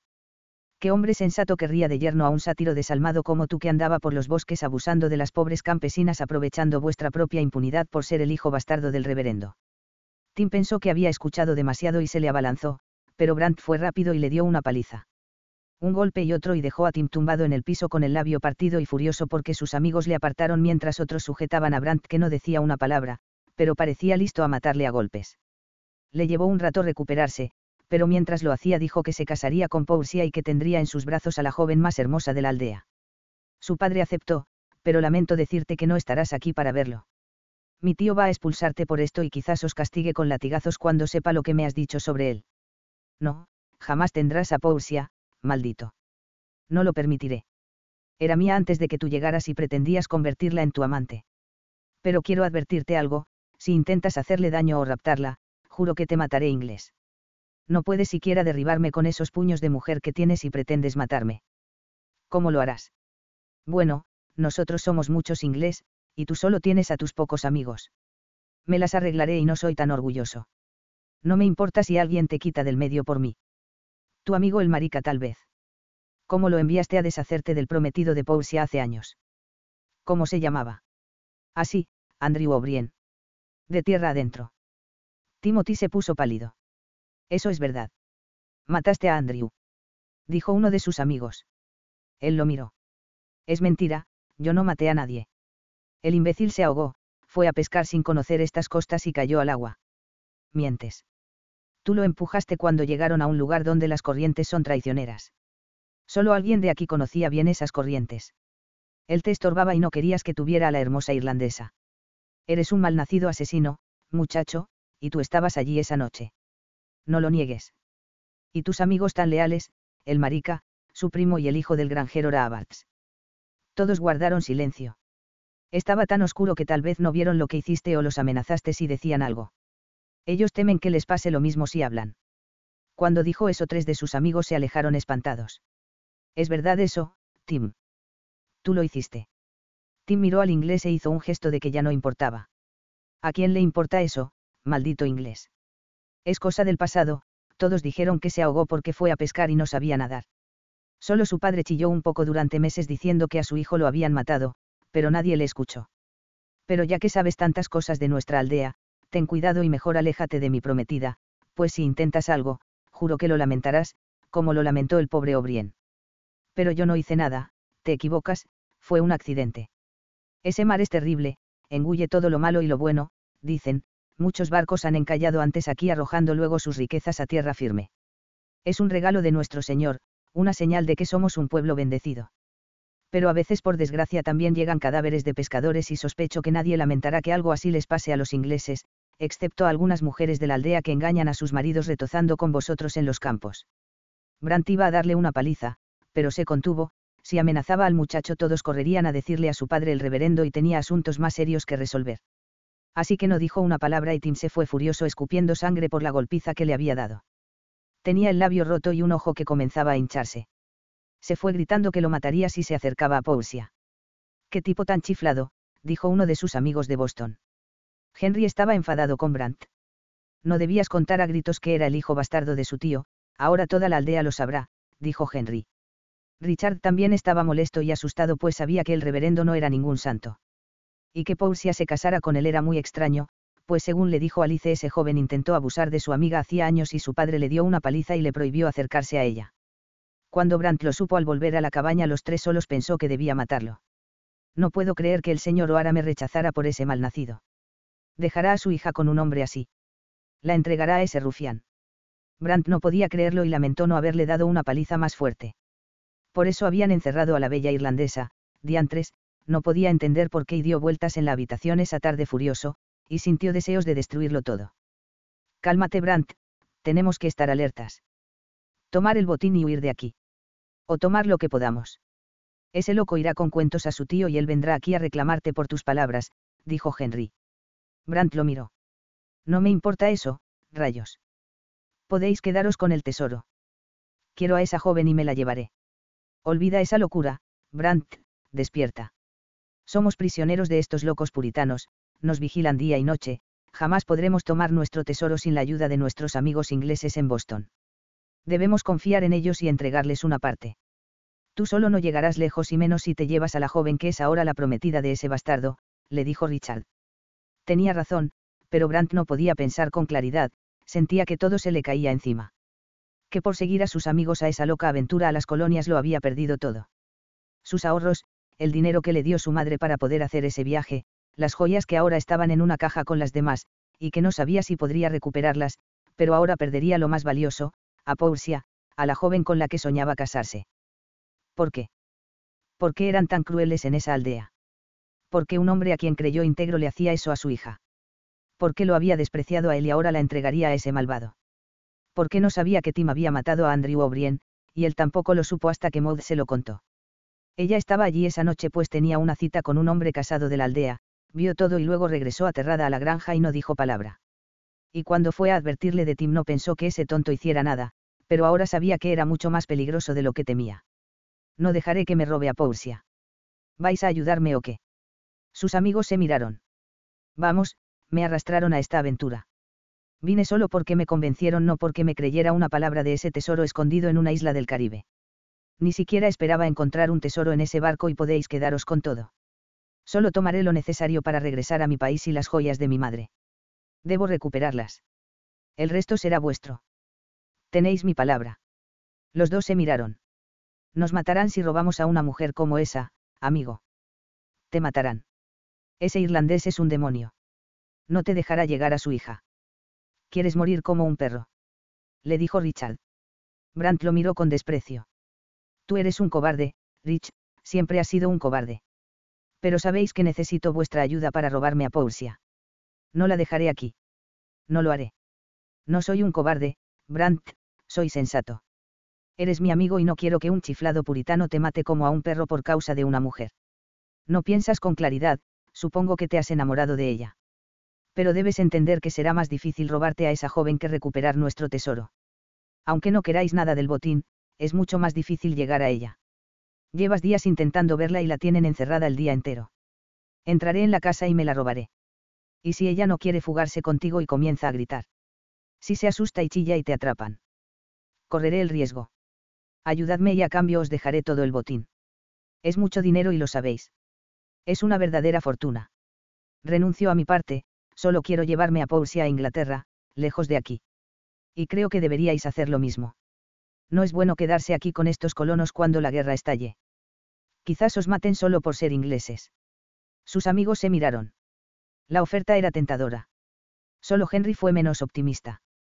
Es una locura, Brandt, robarte a esa joven, pero creo que ese imbécil os hizo un favor al avisarte que se casará con ella, pues ahora sabes por qué está encerrada y que debemos adelantar nuestros planes de huir. Pero no sé si lo lograremos, amigo, es demasiado peligroso. Sé que lo es, pero no me iré sin ella y lo sabéis bien, siempre lo supisteis. Tengo un plan. Llamad a Maud, ella debe saber por qué el padre de Portia hace esto. ¿Y creéis que Maud os ayudará esta vez? Hace días que no viene por aquí, estaba interesada en Richard, pero supongo que se aburrió de su indiferencia, dijo Henry. Richard dijo que ni loco tocaría a esa mujer. Pero podemos sobornarla, ofrecerle algo, dijo Brandt, ella vino a advertirme de Tim hace días, a decirme que tuviera cuidado. Portia debió enviarla y tal vez la envíe ahora. Rayos, necesito ver a la irlandesa, saber que está bien. Sufría de amor y de rabia por no poder tenerla y no la dejaría en esa maldita aldea. El regreso del reverendo no fue lo que esperaban, el viejo solo dijo que hablaría con sus hombres y tomarían una decisión de acuerdo a lo que habían averiguado en Boston, pero eso le sonó a cuento a Brandt y a los demás. Más tiempo, más indecisión para robarle su tesoro, pues era un hombre codicioso y temían que se quedara con todo. Por otra parte, estaban los amigos de Richard que estaban en Boston y que fueron los responsables de su viaje. Ninguno era un hombre rico ahora, todos trabajaban la tierra y solo habían recibido una propiedad para trabajar, como los puritanos de allí en un lugar lejano y bastante agreste. Pero no se quejaban. Eran felices en esa tierra y no pensaban regresar. Y cuando supieron que estaban allí prisioneros prometieron ayudarles a escapar, pero antes debían recuperar su tesoro. Richard no quería dejar su tesoro en esa aldea y no lo haría. Pero ¿qué pasaría con sus amigos cuando supieran del tesoro? Brandt pensó que ese tesoro sería un dolor de cabeza, pues el dinero despertaba codicia en los hombres y también maldad, y no quería que sus amigos sufrieran una traición, y se los dijo ese día mientras pensaba cómo rescatar a Portia de la granja O'Hara. Ellos se miraron. También lo he pensando, confesó Henry y miró a Richard con expresión inquisitiva. ¿Confiáis en esos hombres? ¿Os fiáis de ellos? Eran compañeros de milicia que luego se fugaron a estas tierras, son hombres de bien. ¿Por qué no confiaría? Pero confiarías para contarles del tesoro. Ya saben la historia de ese botín y dije que les daría una parte si nos ayudaban a recuperarlo. Lo hicisteis, Richard. Pero debíamos conversarlo entre los tres ese asunto, dijo Brandt. Tenía que decirles para que nos ayuden a recuperar nuestro tesoro, diantres. Les daré una parte por hacerlo y luego nos ayudarán a llegar sanos y salvos a Boston y escapar de esta horrible aldea. Es nuestra oportunidad, amigo. Quizás la única. Porque uno de ellos dijo que el reverendo preguntó a sus amigos si sabían del Queen Elizabeth y si esperaban recibir colonos y puritanos. Nadie esperaba ese barco, solo ellos y se enteraron por casualidad. Dicen que el reverendo fue a Boston a vender unas piezas valiosas y otros objetos de los colonos pues necesitaba dinero para comprar más animales. Creen que esas piezas eran de nuestro tesoro, amigo, pues eran muy costosas. Brandt no se mostró sorprendido, pero Henry sí se puso furioso al enterarse. Entonces tal vez vendió todas las piezas. Pues no me sorprende, os advertí que esto pasaría y debíamos fugarnos y robar algunos caballos y tomar las bolsas de monedas que nos dio, pero vosotros queríais el botín. Se quejó Brandt furioso. Por supuesto tú tienes tu herencia en tu país, Brandt, no te importa ese tesoro, solo quieres a esa joven, pero me pregunto qué dirán vuestros padres cuando sepan que has desposado a una puritana irlandesa. No creo que les agrade demasiado y vuestra prometida, la gritona señora Preston Berkeley, pues cero que le dará un ataque. Ellos se pondrán felices de que regresé con una esposa, me lo han pedido durante años. Te han pedido que desposéis a la gritona niña rubia hija de un lord, no a una puritana de las colonias. Vuestra boda será un escándalo y sospecho que vuestros padres que tanto os han consentido no os hablarán por más de un mes, le dijo Richard. ¿Y tú qué haréis con la pobre Alice? La dejaréis aquí con un bebé vuestro en la barriga. Atacó Brandt harto de que su amigo le dijera cosas molestas. Richard sonrió. No lo he decidido, amigo. No lo sé. No quiero cargar con una mujer preñada ahora. Aunque supongo que me la llevaré, es una chica preciosa y dulce y ardiente. Pero no regresaré a mi país, iré al norte, a Filadelfia o una de esas ciudades importantes. Lejos de este antro de locos puritanos. No quiero que me atrapen cuando tomemos el botín y quieran enjuiciarme por tomar lo que es mío. Ese bandido tiene amigos poderosos en Boston, nos atraparán si nos quedamos allí. No lo harán si regresamos a nuestro país. Despierta, Richard, aquí siempre seremos ingleses extranjeros y nadie nos conoce. Vuestros amigos son ahora aldeanos. Brandt les dijo que todos debían huir con el botín y regresar a su país. Este lugar no es seguro, se avecina una guerra, pero con el dinero del botín podréis recuperar vuestras heredades y no tendréis que vender las tierras como ibais a hacer. Comprad animales, sembrad las tierras. Algo hemos aprendido aquí de cómo hacer que una tierra dé frutos. Parece irónico que estos puritanos nos encerraran a valorar más lo que tenemos, ¿verdad? Ellos comprendieron que sus opciones eran escasas. Todo había cambiado de repente, nada era seguro y esa tierra tampoco lo era, por desgracia. Luego de esa conversación, horas después mientras planeaban cómo escapar apareció Maud en su caballo. Tenía prisa y se veía alterada. Brandt corrió a recibirla ansioso de saber noticias de Portia. ¿Qué ha pasado, Maud? ¿Cómo está la señorita O'Hara? Oh, no muy bien, pasa los días llorando, señor Killington. Quieren casarla con un hombre malvado. El sobrino del reverendo. Brandt suspiró y le confesó que ya lo sabía. Tim estuvo aquí hace un rato y me contó y le di una paliza y lo amenacé y él dijo que me mataría. Tim es peligroso, señor Killington, no debió enfrentarle. ¿Qué pasó? El inglés le contó lo sucedido esa mañana y Maud lo miró impresionada. ¿Por qué diantres, el irlandés obliga a su hija a esa boda, Maud? ¿Por qué ese irlandés al que siempre creí honesto y un hombre íntegro le hace eso a su hija? No es lo que piensa, lo hace obligado. Señor Brandt, debo hablar con usted a solas. Henry y Richard dijo que irían a vigilar los alrededores y ambos se quedaron solos. ¿Qué diantres pasó, Maud? ¿Cómo convenció el reverendo al irlandés para que entregara a su hija a ese malvado joven? Porque tú sabes lo que es Timothy Adams. ¿Acaso él no lo sabe? No tuve valor de decirle al señor O'Hara, tuve miedo. Y si lo delató sabrán que tengo un amante casado y que no debía estar allí esa noche. Pero eso no importa. Claro que importa, rayos, casarán a la señorita con un asesino, un joven malvado que la hará sufrir. Escuche, señor Brandt, él tampoco quiere esa boda, está triste y disgustado. Portia no deja de llorar y además está encerrada, castigada porque teme que se escape. Además, Tim vigila la granja pues también sospecha que intentará escapar. ¿Y qué es ese secreto que sabe del irlandés? Maud tragó saliva y dijo que no podía decirlo. Pero tú sí lo sabes. No, pero escuché la conversación ese día. El reverendo vino a hablar con el señor O'Hara y él le dijo que nunca casaría a su hija con Tim. Que no sería un buen esposo. Entonces él dijo que el muchacho había cambiado, que debía darle una oportunidad, pero luego le dijo algo más. Dijo que si se negaba él diría a todos su secreto. ¿Qué secreto? Dilo, mujer, no diré nada a nadie. El señor O'Hara vino aquí con su esposa y su hija pequeña, dijo a todos que se habían casado en Inglaterra y huyeron porque sus familias no aceptaban su boda, pero no fue así en realidad. Al parecer ella estaba casada con un inglés y se fugó con su amante a estas tierras y Portia no es su hija, sino del esposo de la señora Catherine. Pero él era muy malvado y le hacía daño, por eso lo abandonó. Y por eso siempre está asustada. No me importa, Maud, amo a la señorita O'Hara y no diré nada de esto. Se lo juro. Lo sé, es que ella tampoco lo sabe, señor Kellington, y usted me obligó a decirle, pero quiero que entienda que mi amo no es un hombre malvado, él jamás quiso esa boda. Lo obligaron, como él tuvo que obligar a su hija a aceptar a Tim, pero sufre por esto, no quiere entregarla a ese joven. Por más que él fue a decirle que será un buen esposo, no le cree una palabra. Tampoco yo le creería. Vino a amenazarme, a decirme que me alejará de Portia porque me matará. Pero le di una paliza y se fue con un ojo negro. Señor Kellington, escuche, creo que el señor O'Hara trama algo, él quiere irse de esta aldea. No quiere quedarse ni entregar a su hija. Pero el reverendo es un hombre muy importante aquí, ¿sabe? Y hace tiempo que él ve cosas en ese hombre que no le gustan. Dice que es un hipócrita y que lo ha traicionado al hacerle ese chantaje.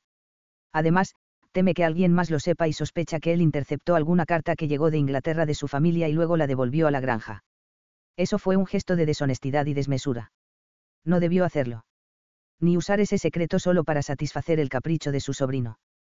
Cree que él merece una oportunidad y que su problema es que siempre quiso a Portia, que la ama y que el amor de una esposa hará que ese bandido sinvergüenza cambie. Pues se equivoca. Solo quiere dar una imagen de hombre respetable al casarse con ella, pero sé que la ama, a su manera, él siempre la quiso, sabe que es la joven más guapa de la aldea y que ha permanecido pura y cree que es para él. Pero creo que el señor O'Hara no entregará a su hija en matrimonio.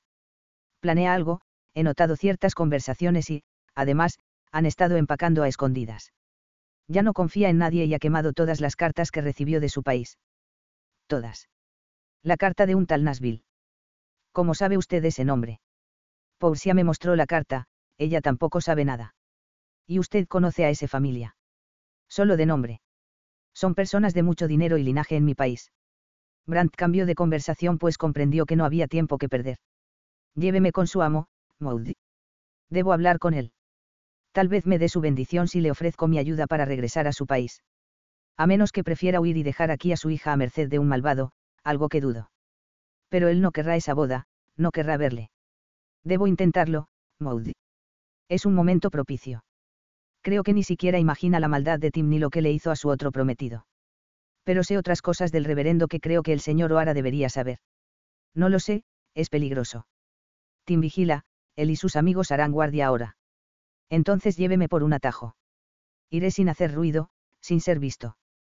Señor Brandt, sé que usted planea llevarse a la señorita, pero no será sencillo.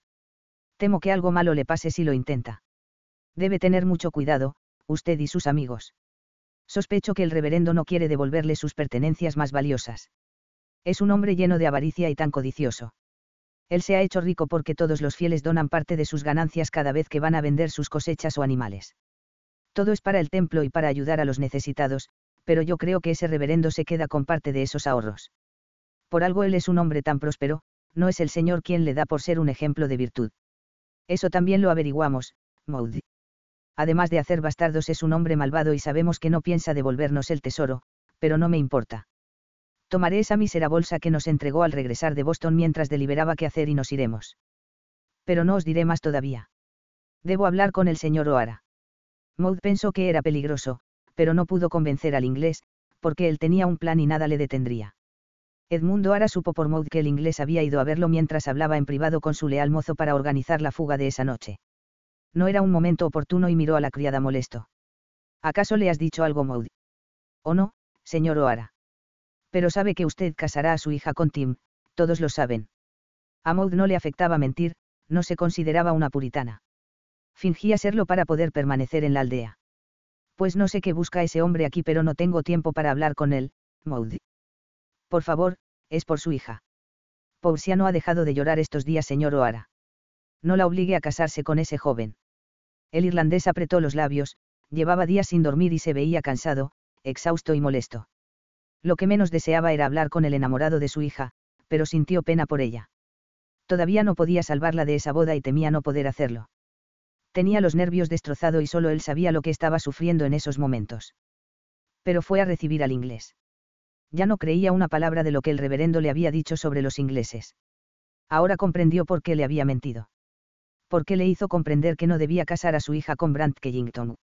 Por qué su pobre hija debía quedar reservada para su bastardo Timothy Adams. Sí, él también sabía la historia y ahora esperaba que cumpliera lo acordado, porque si no lo hacía su hija no podría casarse con nadie y todo sabría su secreto y serían expulsados de la aldea por los puritanos y lo perderían todo. Todo en lo que había creído, todo por lo que había luchado se vendría abajo. Edmund fue a reunirse con Brant pensando que ya lo había perdido todo. ¿Qué más daba? Todo había terminado para él, ese lugar no era más que una aldea de farsantes y de falsos puritanos. Todos guardaban secretos, todos pecaban y lo ocultaban. También el reverendo. Brant se acercó y él notó esa mirada oscura tensa y pensó que el joven estaba nervioso y desesperado. Amaba a su hija, lo sabía, la amaba y quería convertirla en su esposa. Y Portia también lo amaba y no dejaba de rogarle que la dejara casarse con Brant, aunque fuera pobre, ella lo convencería de quedarse en la aldea, haría lo que fuera por casarse con el hombre que amaba. Y él veía en ella su propio dolor y desesperación cuando se enamoró perdidamente de una dama casada y renunció a su herencia, a su vida acomodada para cambiar su nombre y ponerse ese disfraz de puritano. La amaba con locura y habría dado su vida por estar con ella y su hija era igual y odiaba verla sufrir así. Y aunque no le agradara el inglés porque pensaba que mentía, quizás sí supiera la verdad sobre él. Señor O'Hara. Le agradezco la gentileza de recibirme. Sé que no soy bienvenido a su granja, dijo el joven y lo miró con fijeza. Pero le ruego que considere lo que vengo a proponerle, señor O'Hara. Él miró al inglés y le dijo que le dijera la verdad. ¿Por qué vinisteis a esta tierra, inglés? ¿Quién nos envió? Le preguntó furioso. Brant miró al irlandés desconcertado. Nadie me envió. ¿Por qué cree eso? Señor O'Hara. Usted no se llama Brant Kennington. A menos que sea hijo de un rico comerciante de Londres o un pillete escapado de alguna prisión. No hay ningún Kennington de donde usted dice venir que sea un caballero. Quiero que me diga quién es y pretende que le dé una oportunidad con mi hija, pues para eso ha venido, supongo. Brant tragó saliva y comprendió que el irlandés era un desconfiado. Es verdad, soy Sir Bertram de Bradsbourne, el hijo del conde de Melbourne. Y vine aquí a buscar a la señorita Raslin de Nashville porque mi tía Charlotte dejó un legado para ella y me dijo que ella vivía aquí con sus padres y que tal vez ellos necesitaran ayuda. Que pensaba que su amiga Catherine le ocultaba algo y que seguramente ambas estuvieran pasando necesidades y penurias. Me dejó sus joyas y las traje en ese navío y también una carta que le daré ahora, señor O'Hara, para que sepa que no le miento y entienda por qué oculté mi verdadero nombre. No fue por tramposo, fue porque no sabía dónde estaba la heredera y pensé que podrían hacerme daños y decía que soy pariente de la familia real inglesa. Tal vez no lo sepa, pero se avecina una guerra y vine aquí buscando a esa joven, pero jamás habría llegado a ella de no haber sido por la carta que me dio su hija hace días en la que mencionaba a su tía Charlotte y el apellido Nashville. El irlandés lo miró con una expresión alerta y luego leyó la carta. Mi querido Bertram, siempre fuisteis mi sobrino predilecto y quiero dejaros mi herencia que es a la propiedad en Brighton y sus tierras y también un encargo especial, os ruego que viajéis a Boston y luego a un lugar llamado Providence, a una aldea de puritanos y busquéis a una joven llamada Rosalie. Ella es hija de mi mejor amiga y mi ahijada de nacimiento y deseo que puedas ayudarlas a ambas. No imagino las penurias que pasarán en las colonias. Hace tiempo que no tengo noticias suyas y eso me da gran angustia. Su madre se llama Catherine, pero jamás me dijo su apellido de casada. Podéis hablar con vuestro padre sobre esto. Él os explicará. Espero puedas administrar este legado y ayudar a la joven, pues temo que la pobre se encuentre huérfana o que su madre haya enviudado.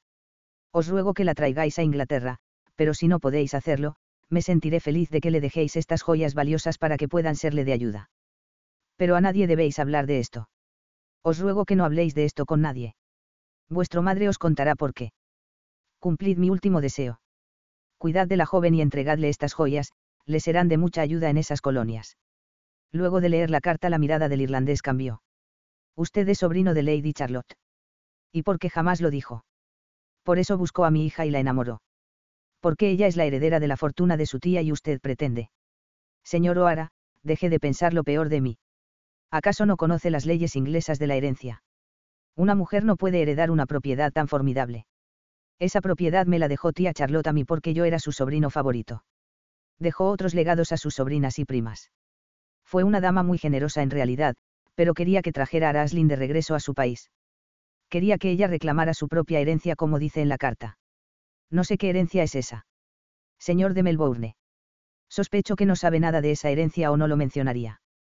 No, no lo sé, pero he venido aquí a ofrecerle mi ayuda, señor O'Hara. Todos debemos abandonar las colonias ahora.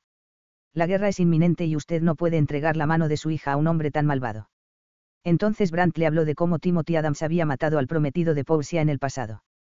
El irlandés se puso pálido y siempre desconfiado dijo. ¿Cómo rayos supo eso?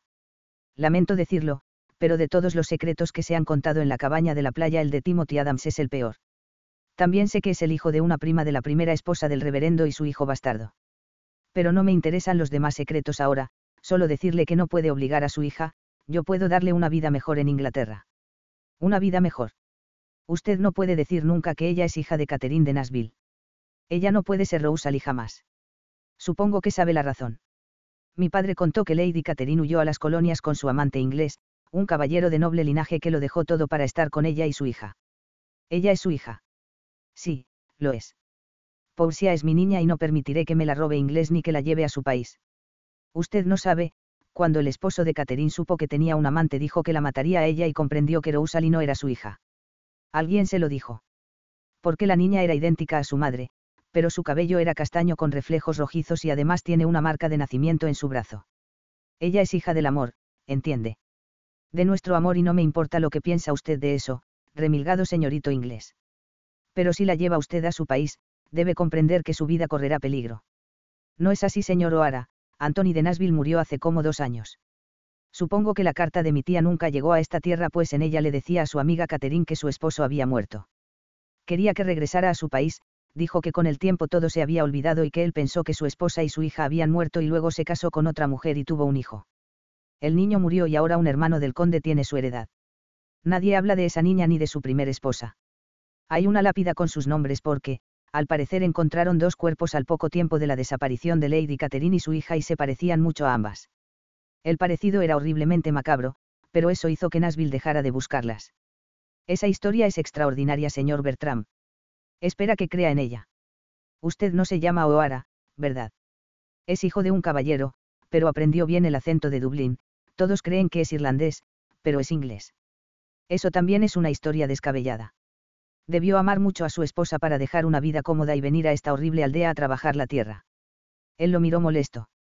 No le he mentido, señor O'Hara, le aseguro que sus enemigos han muerto y que nadie le hará daño, pues todos creen que Lady Catherine y su hijita murieron ahogadas. Dicen que ella se suicidó tirándose al río Támesis mientras huía de su marido. Sus cuerpos aparecieron meses después, luego de que ustedes subieran a ese navío. Sin embargo, él no estuvo convencido y durante años siguió buscando a su esposa. De alguna forma sabía que estaba viva. Hasta que conoció a una joven que se le parecía y se enamoró locamente de ella.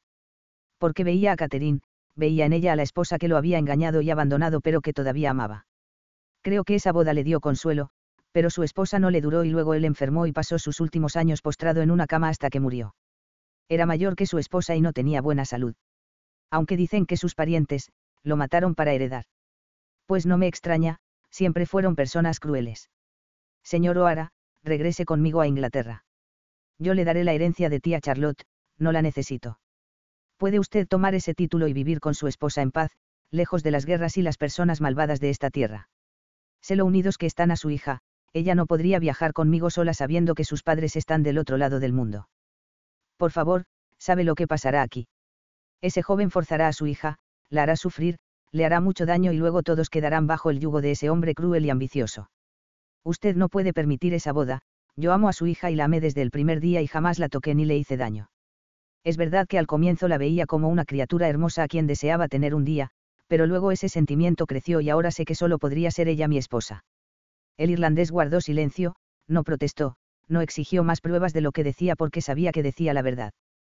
Porque Brandt le dijo la verdad desde el principio sin ocultarle nada. Ahora todo encajaba. Él conocía al conde de Melbourne y sabía que era un buen hombre y que eran muy influyentes en su país. Quería casarse con su hija y no pensaba en nada más que en tener su permiso y bendición, pero sí había otras cosas en que pensar.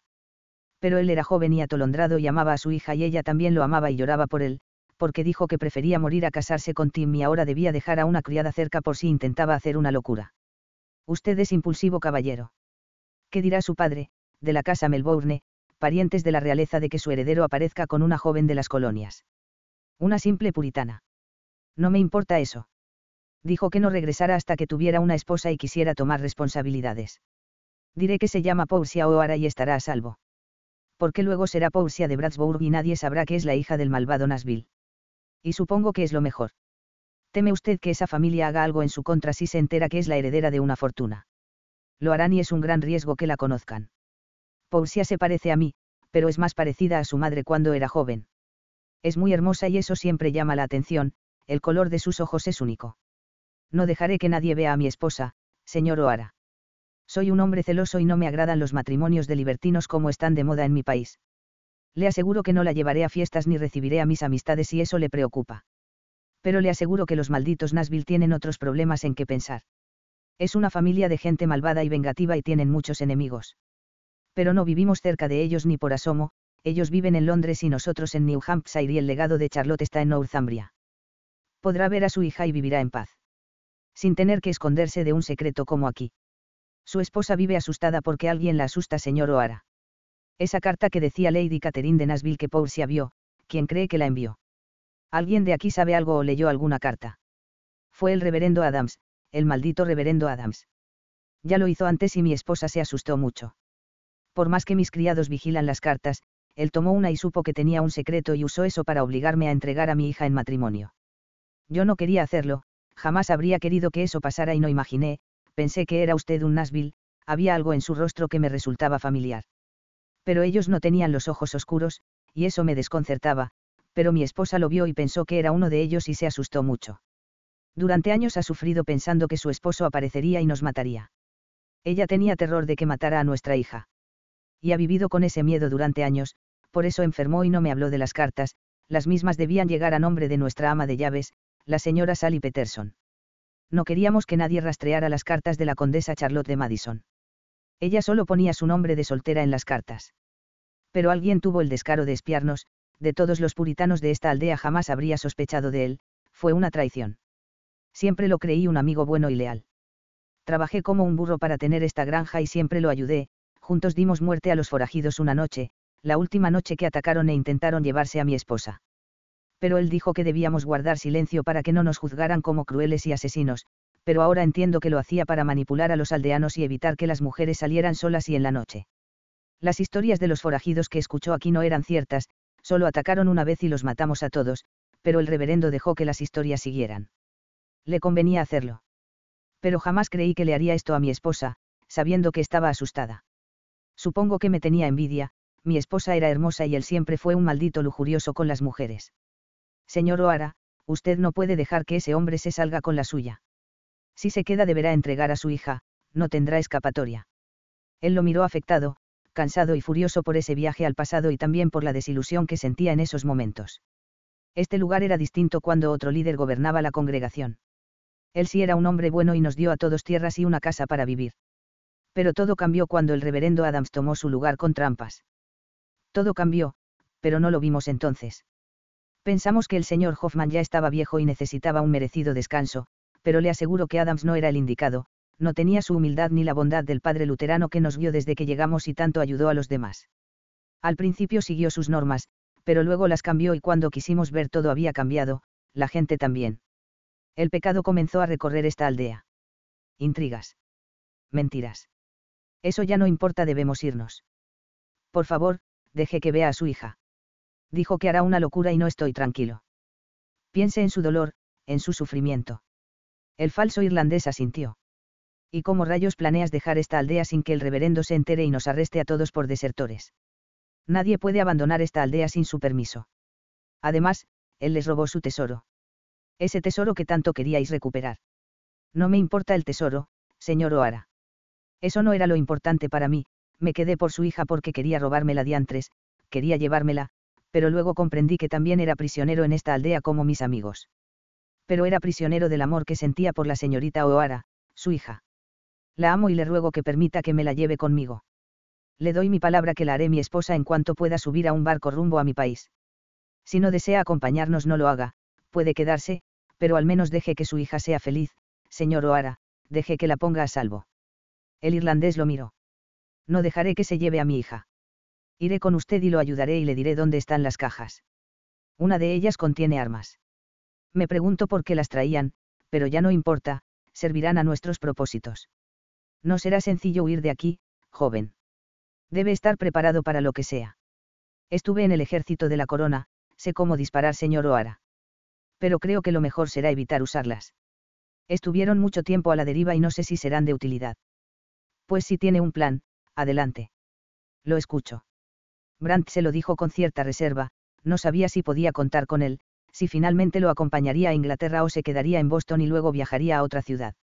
Lo más seguro era que se llevaría a Portia y cuando le dijo lo que planeaba pidió permiso para verla. No puede verla ahora o sospecharán de nosotros.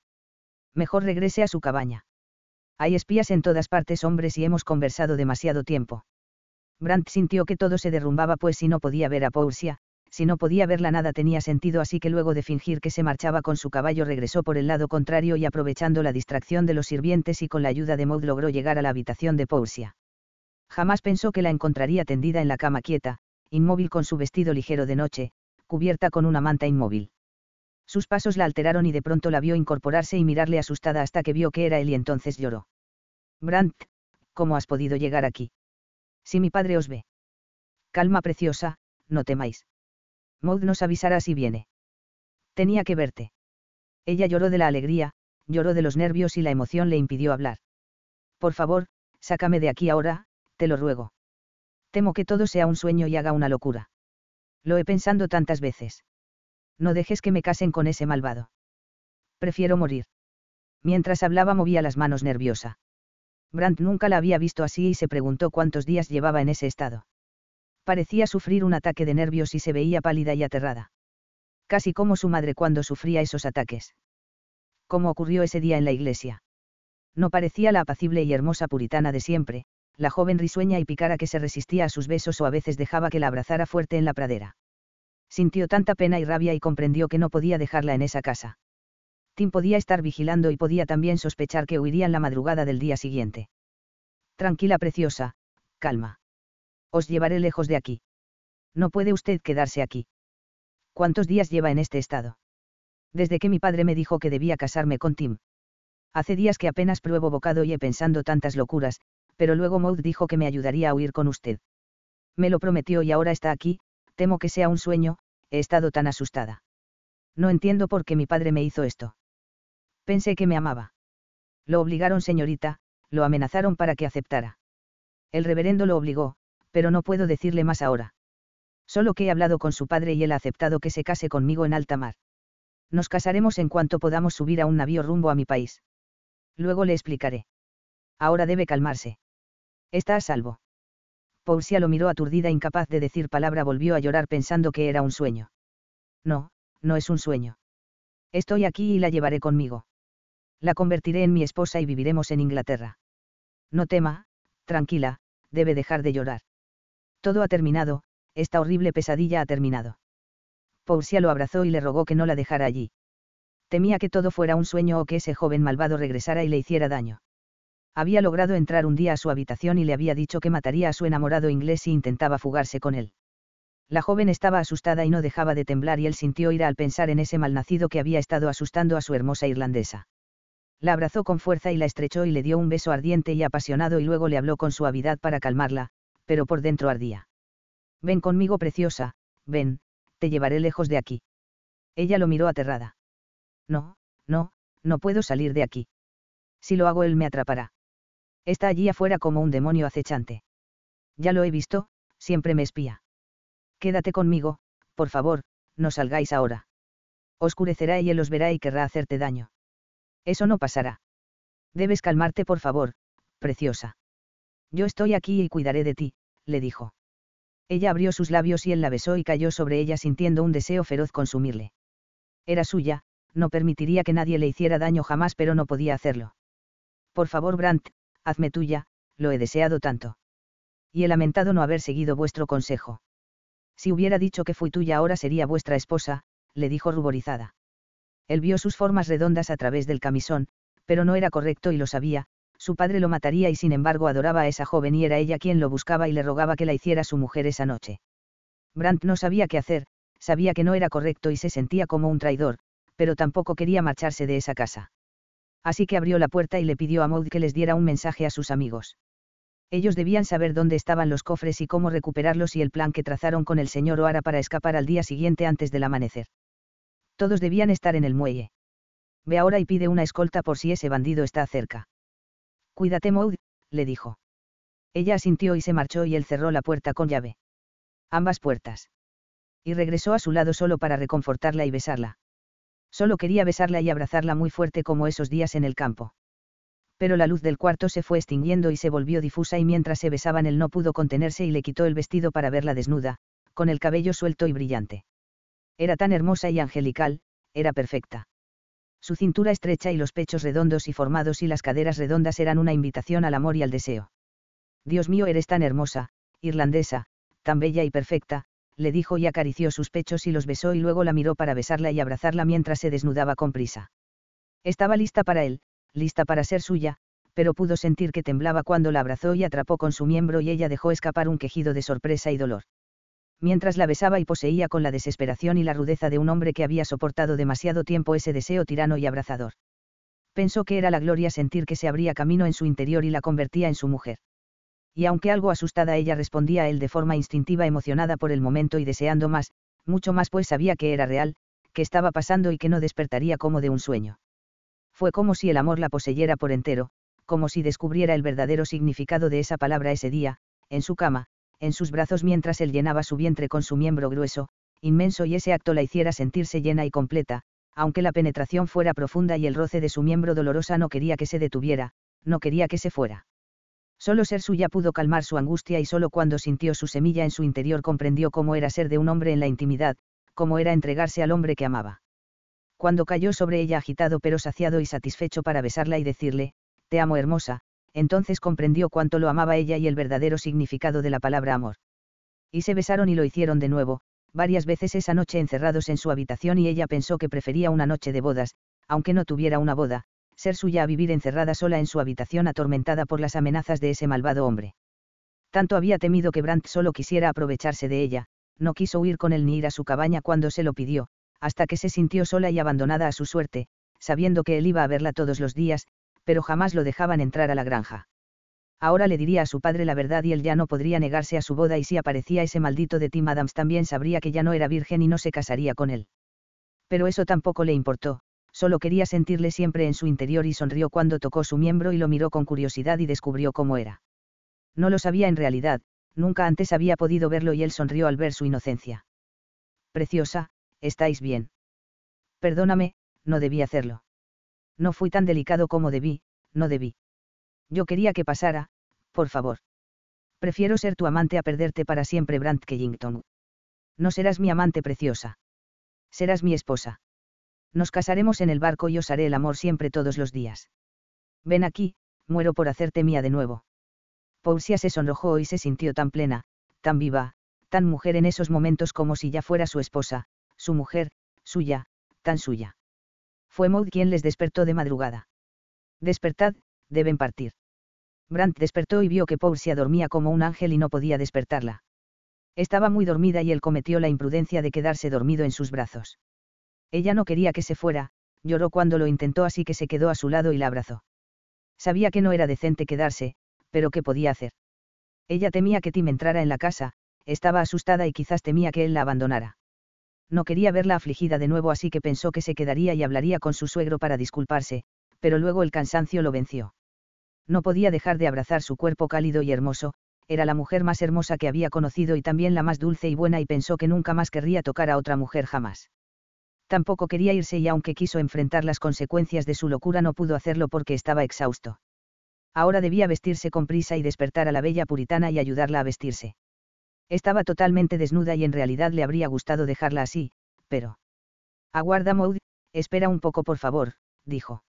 La criada quedó muda, al parecer no sabía que él estaba allí, pero apenas estuvo listo fue a hablar con ella para explicarle que Portia le había pedido que se quedara porque temía que Tim regresara.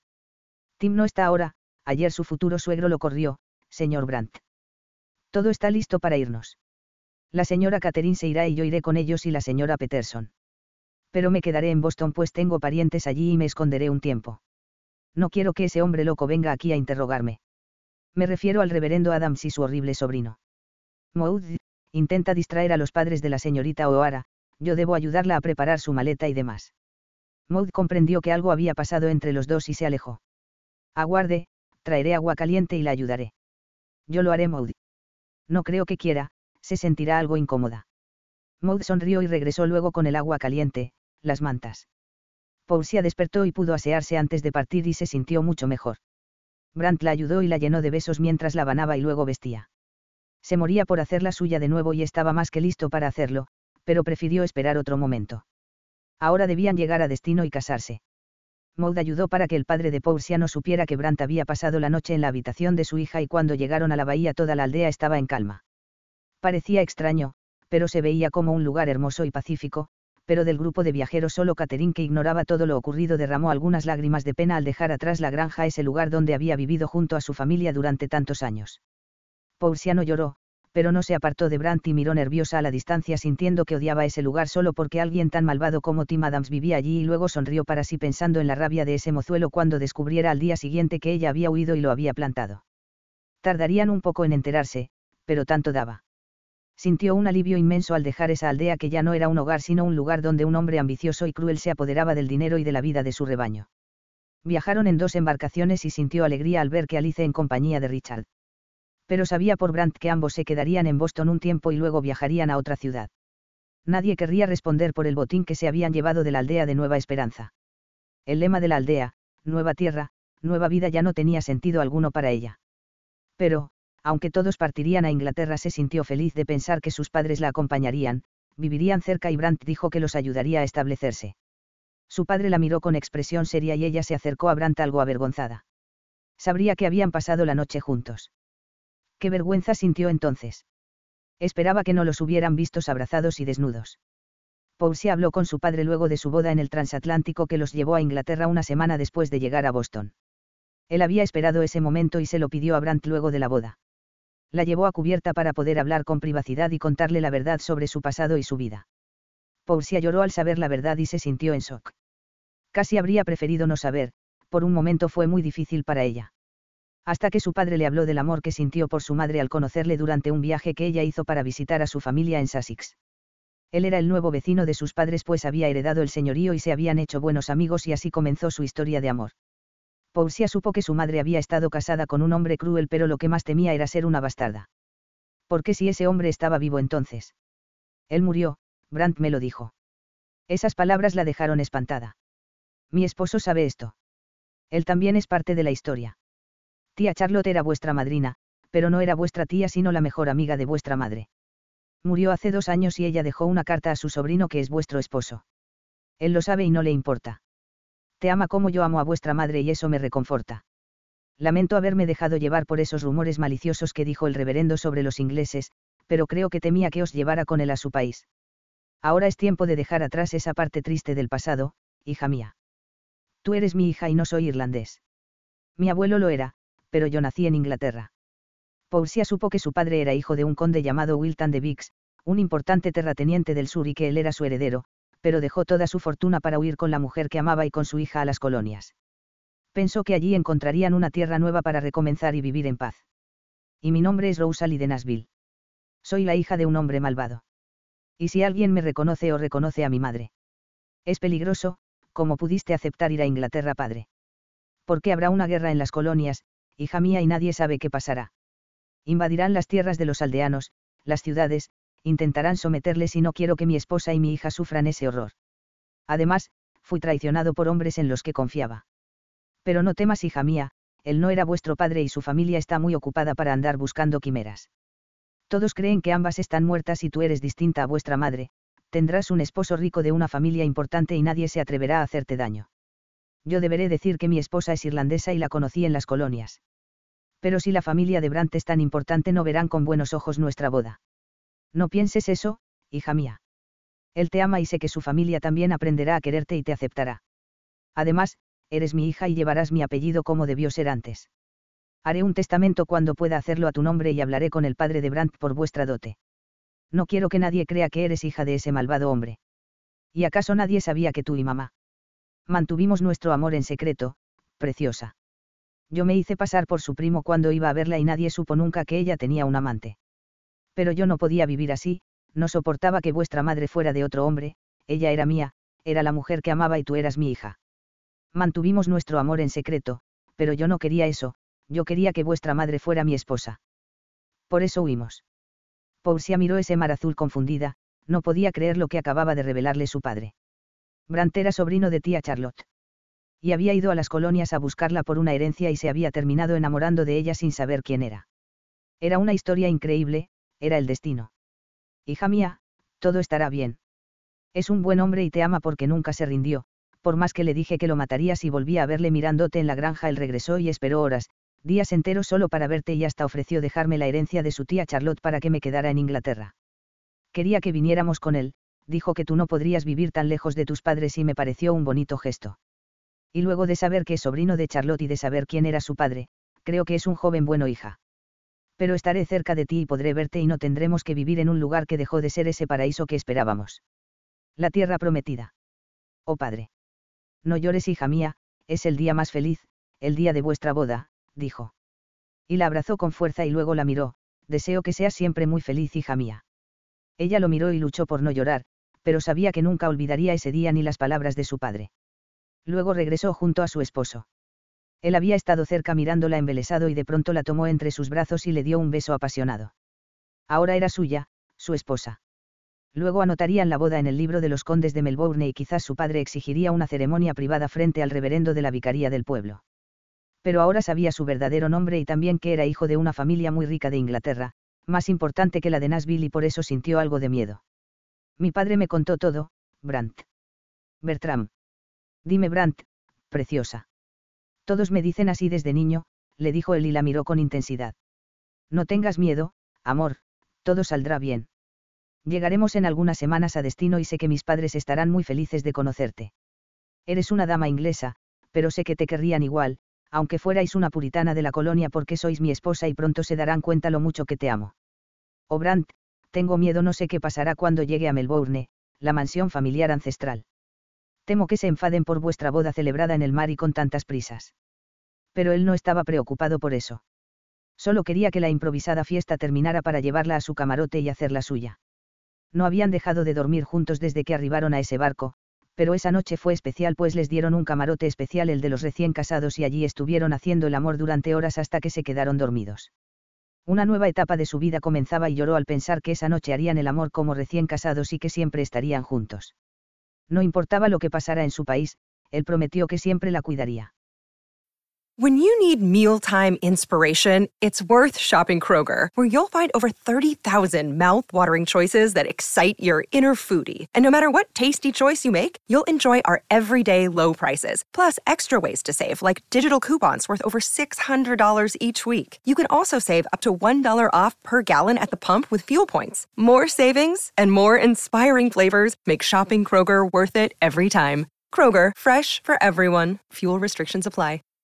Save big on brunch for mom, all in the Kroger app. Get half gallons of delicious Kroger milk for $1.29 each. Then get flavorful Tyson natural boneless chicken breasts for $2.49 a pound, all with your card and a digital coupon.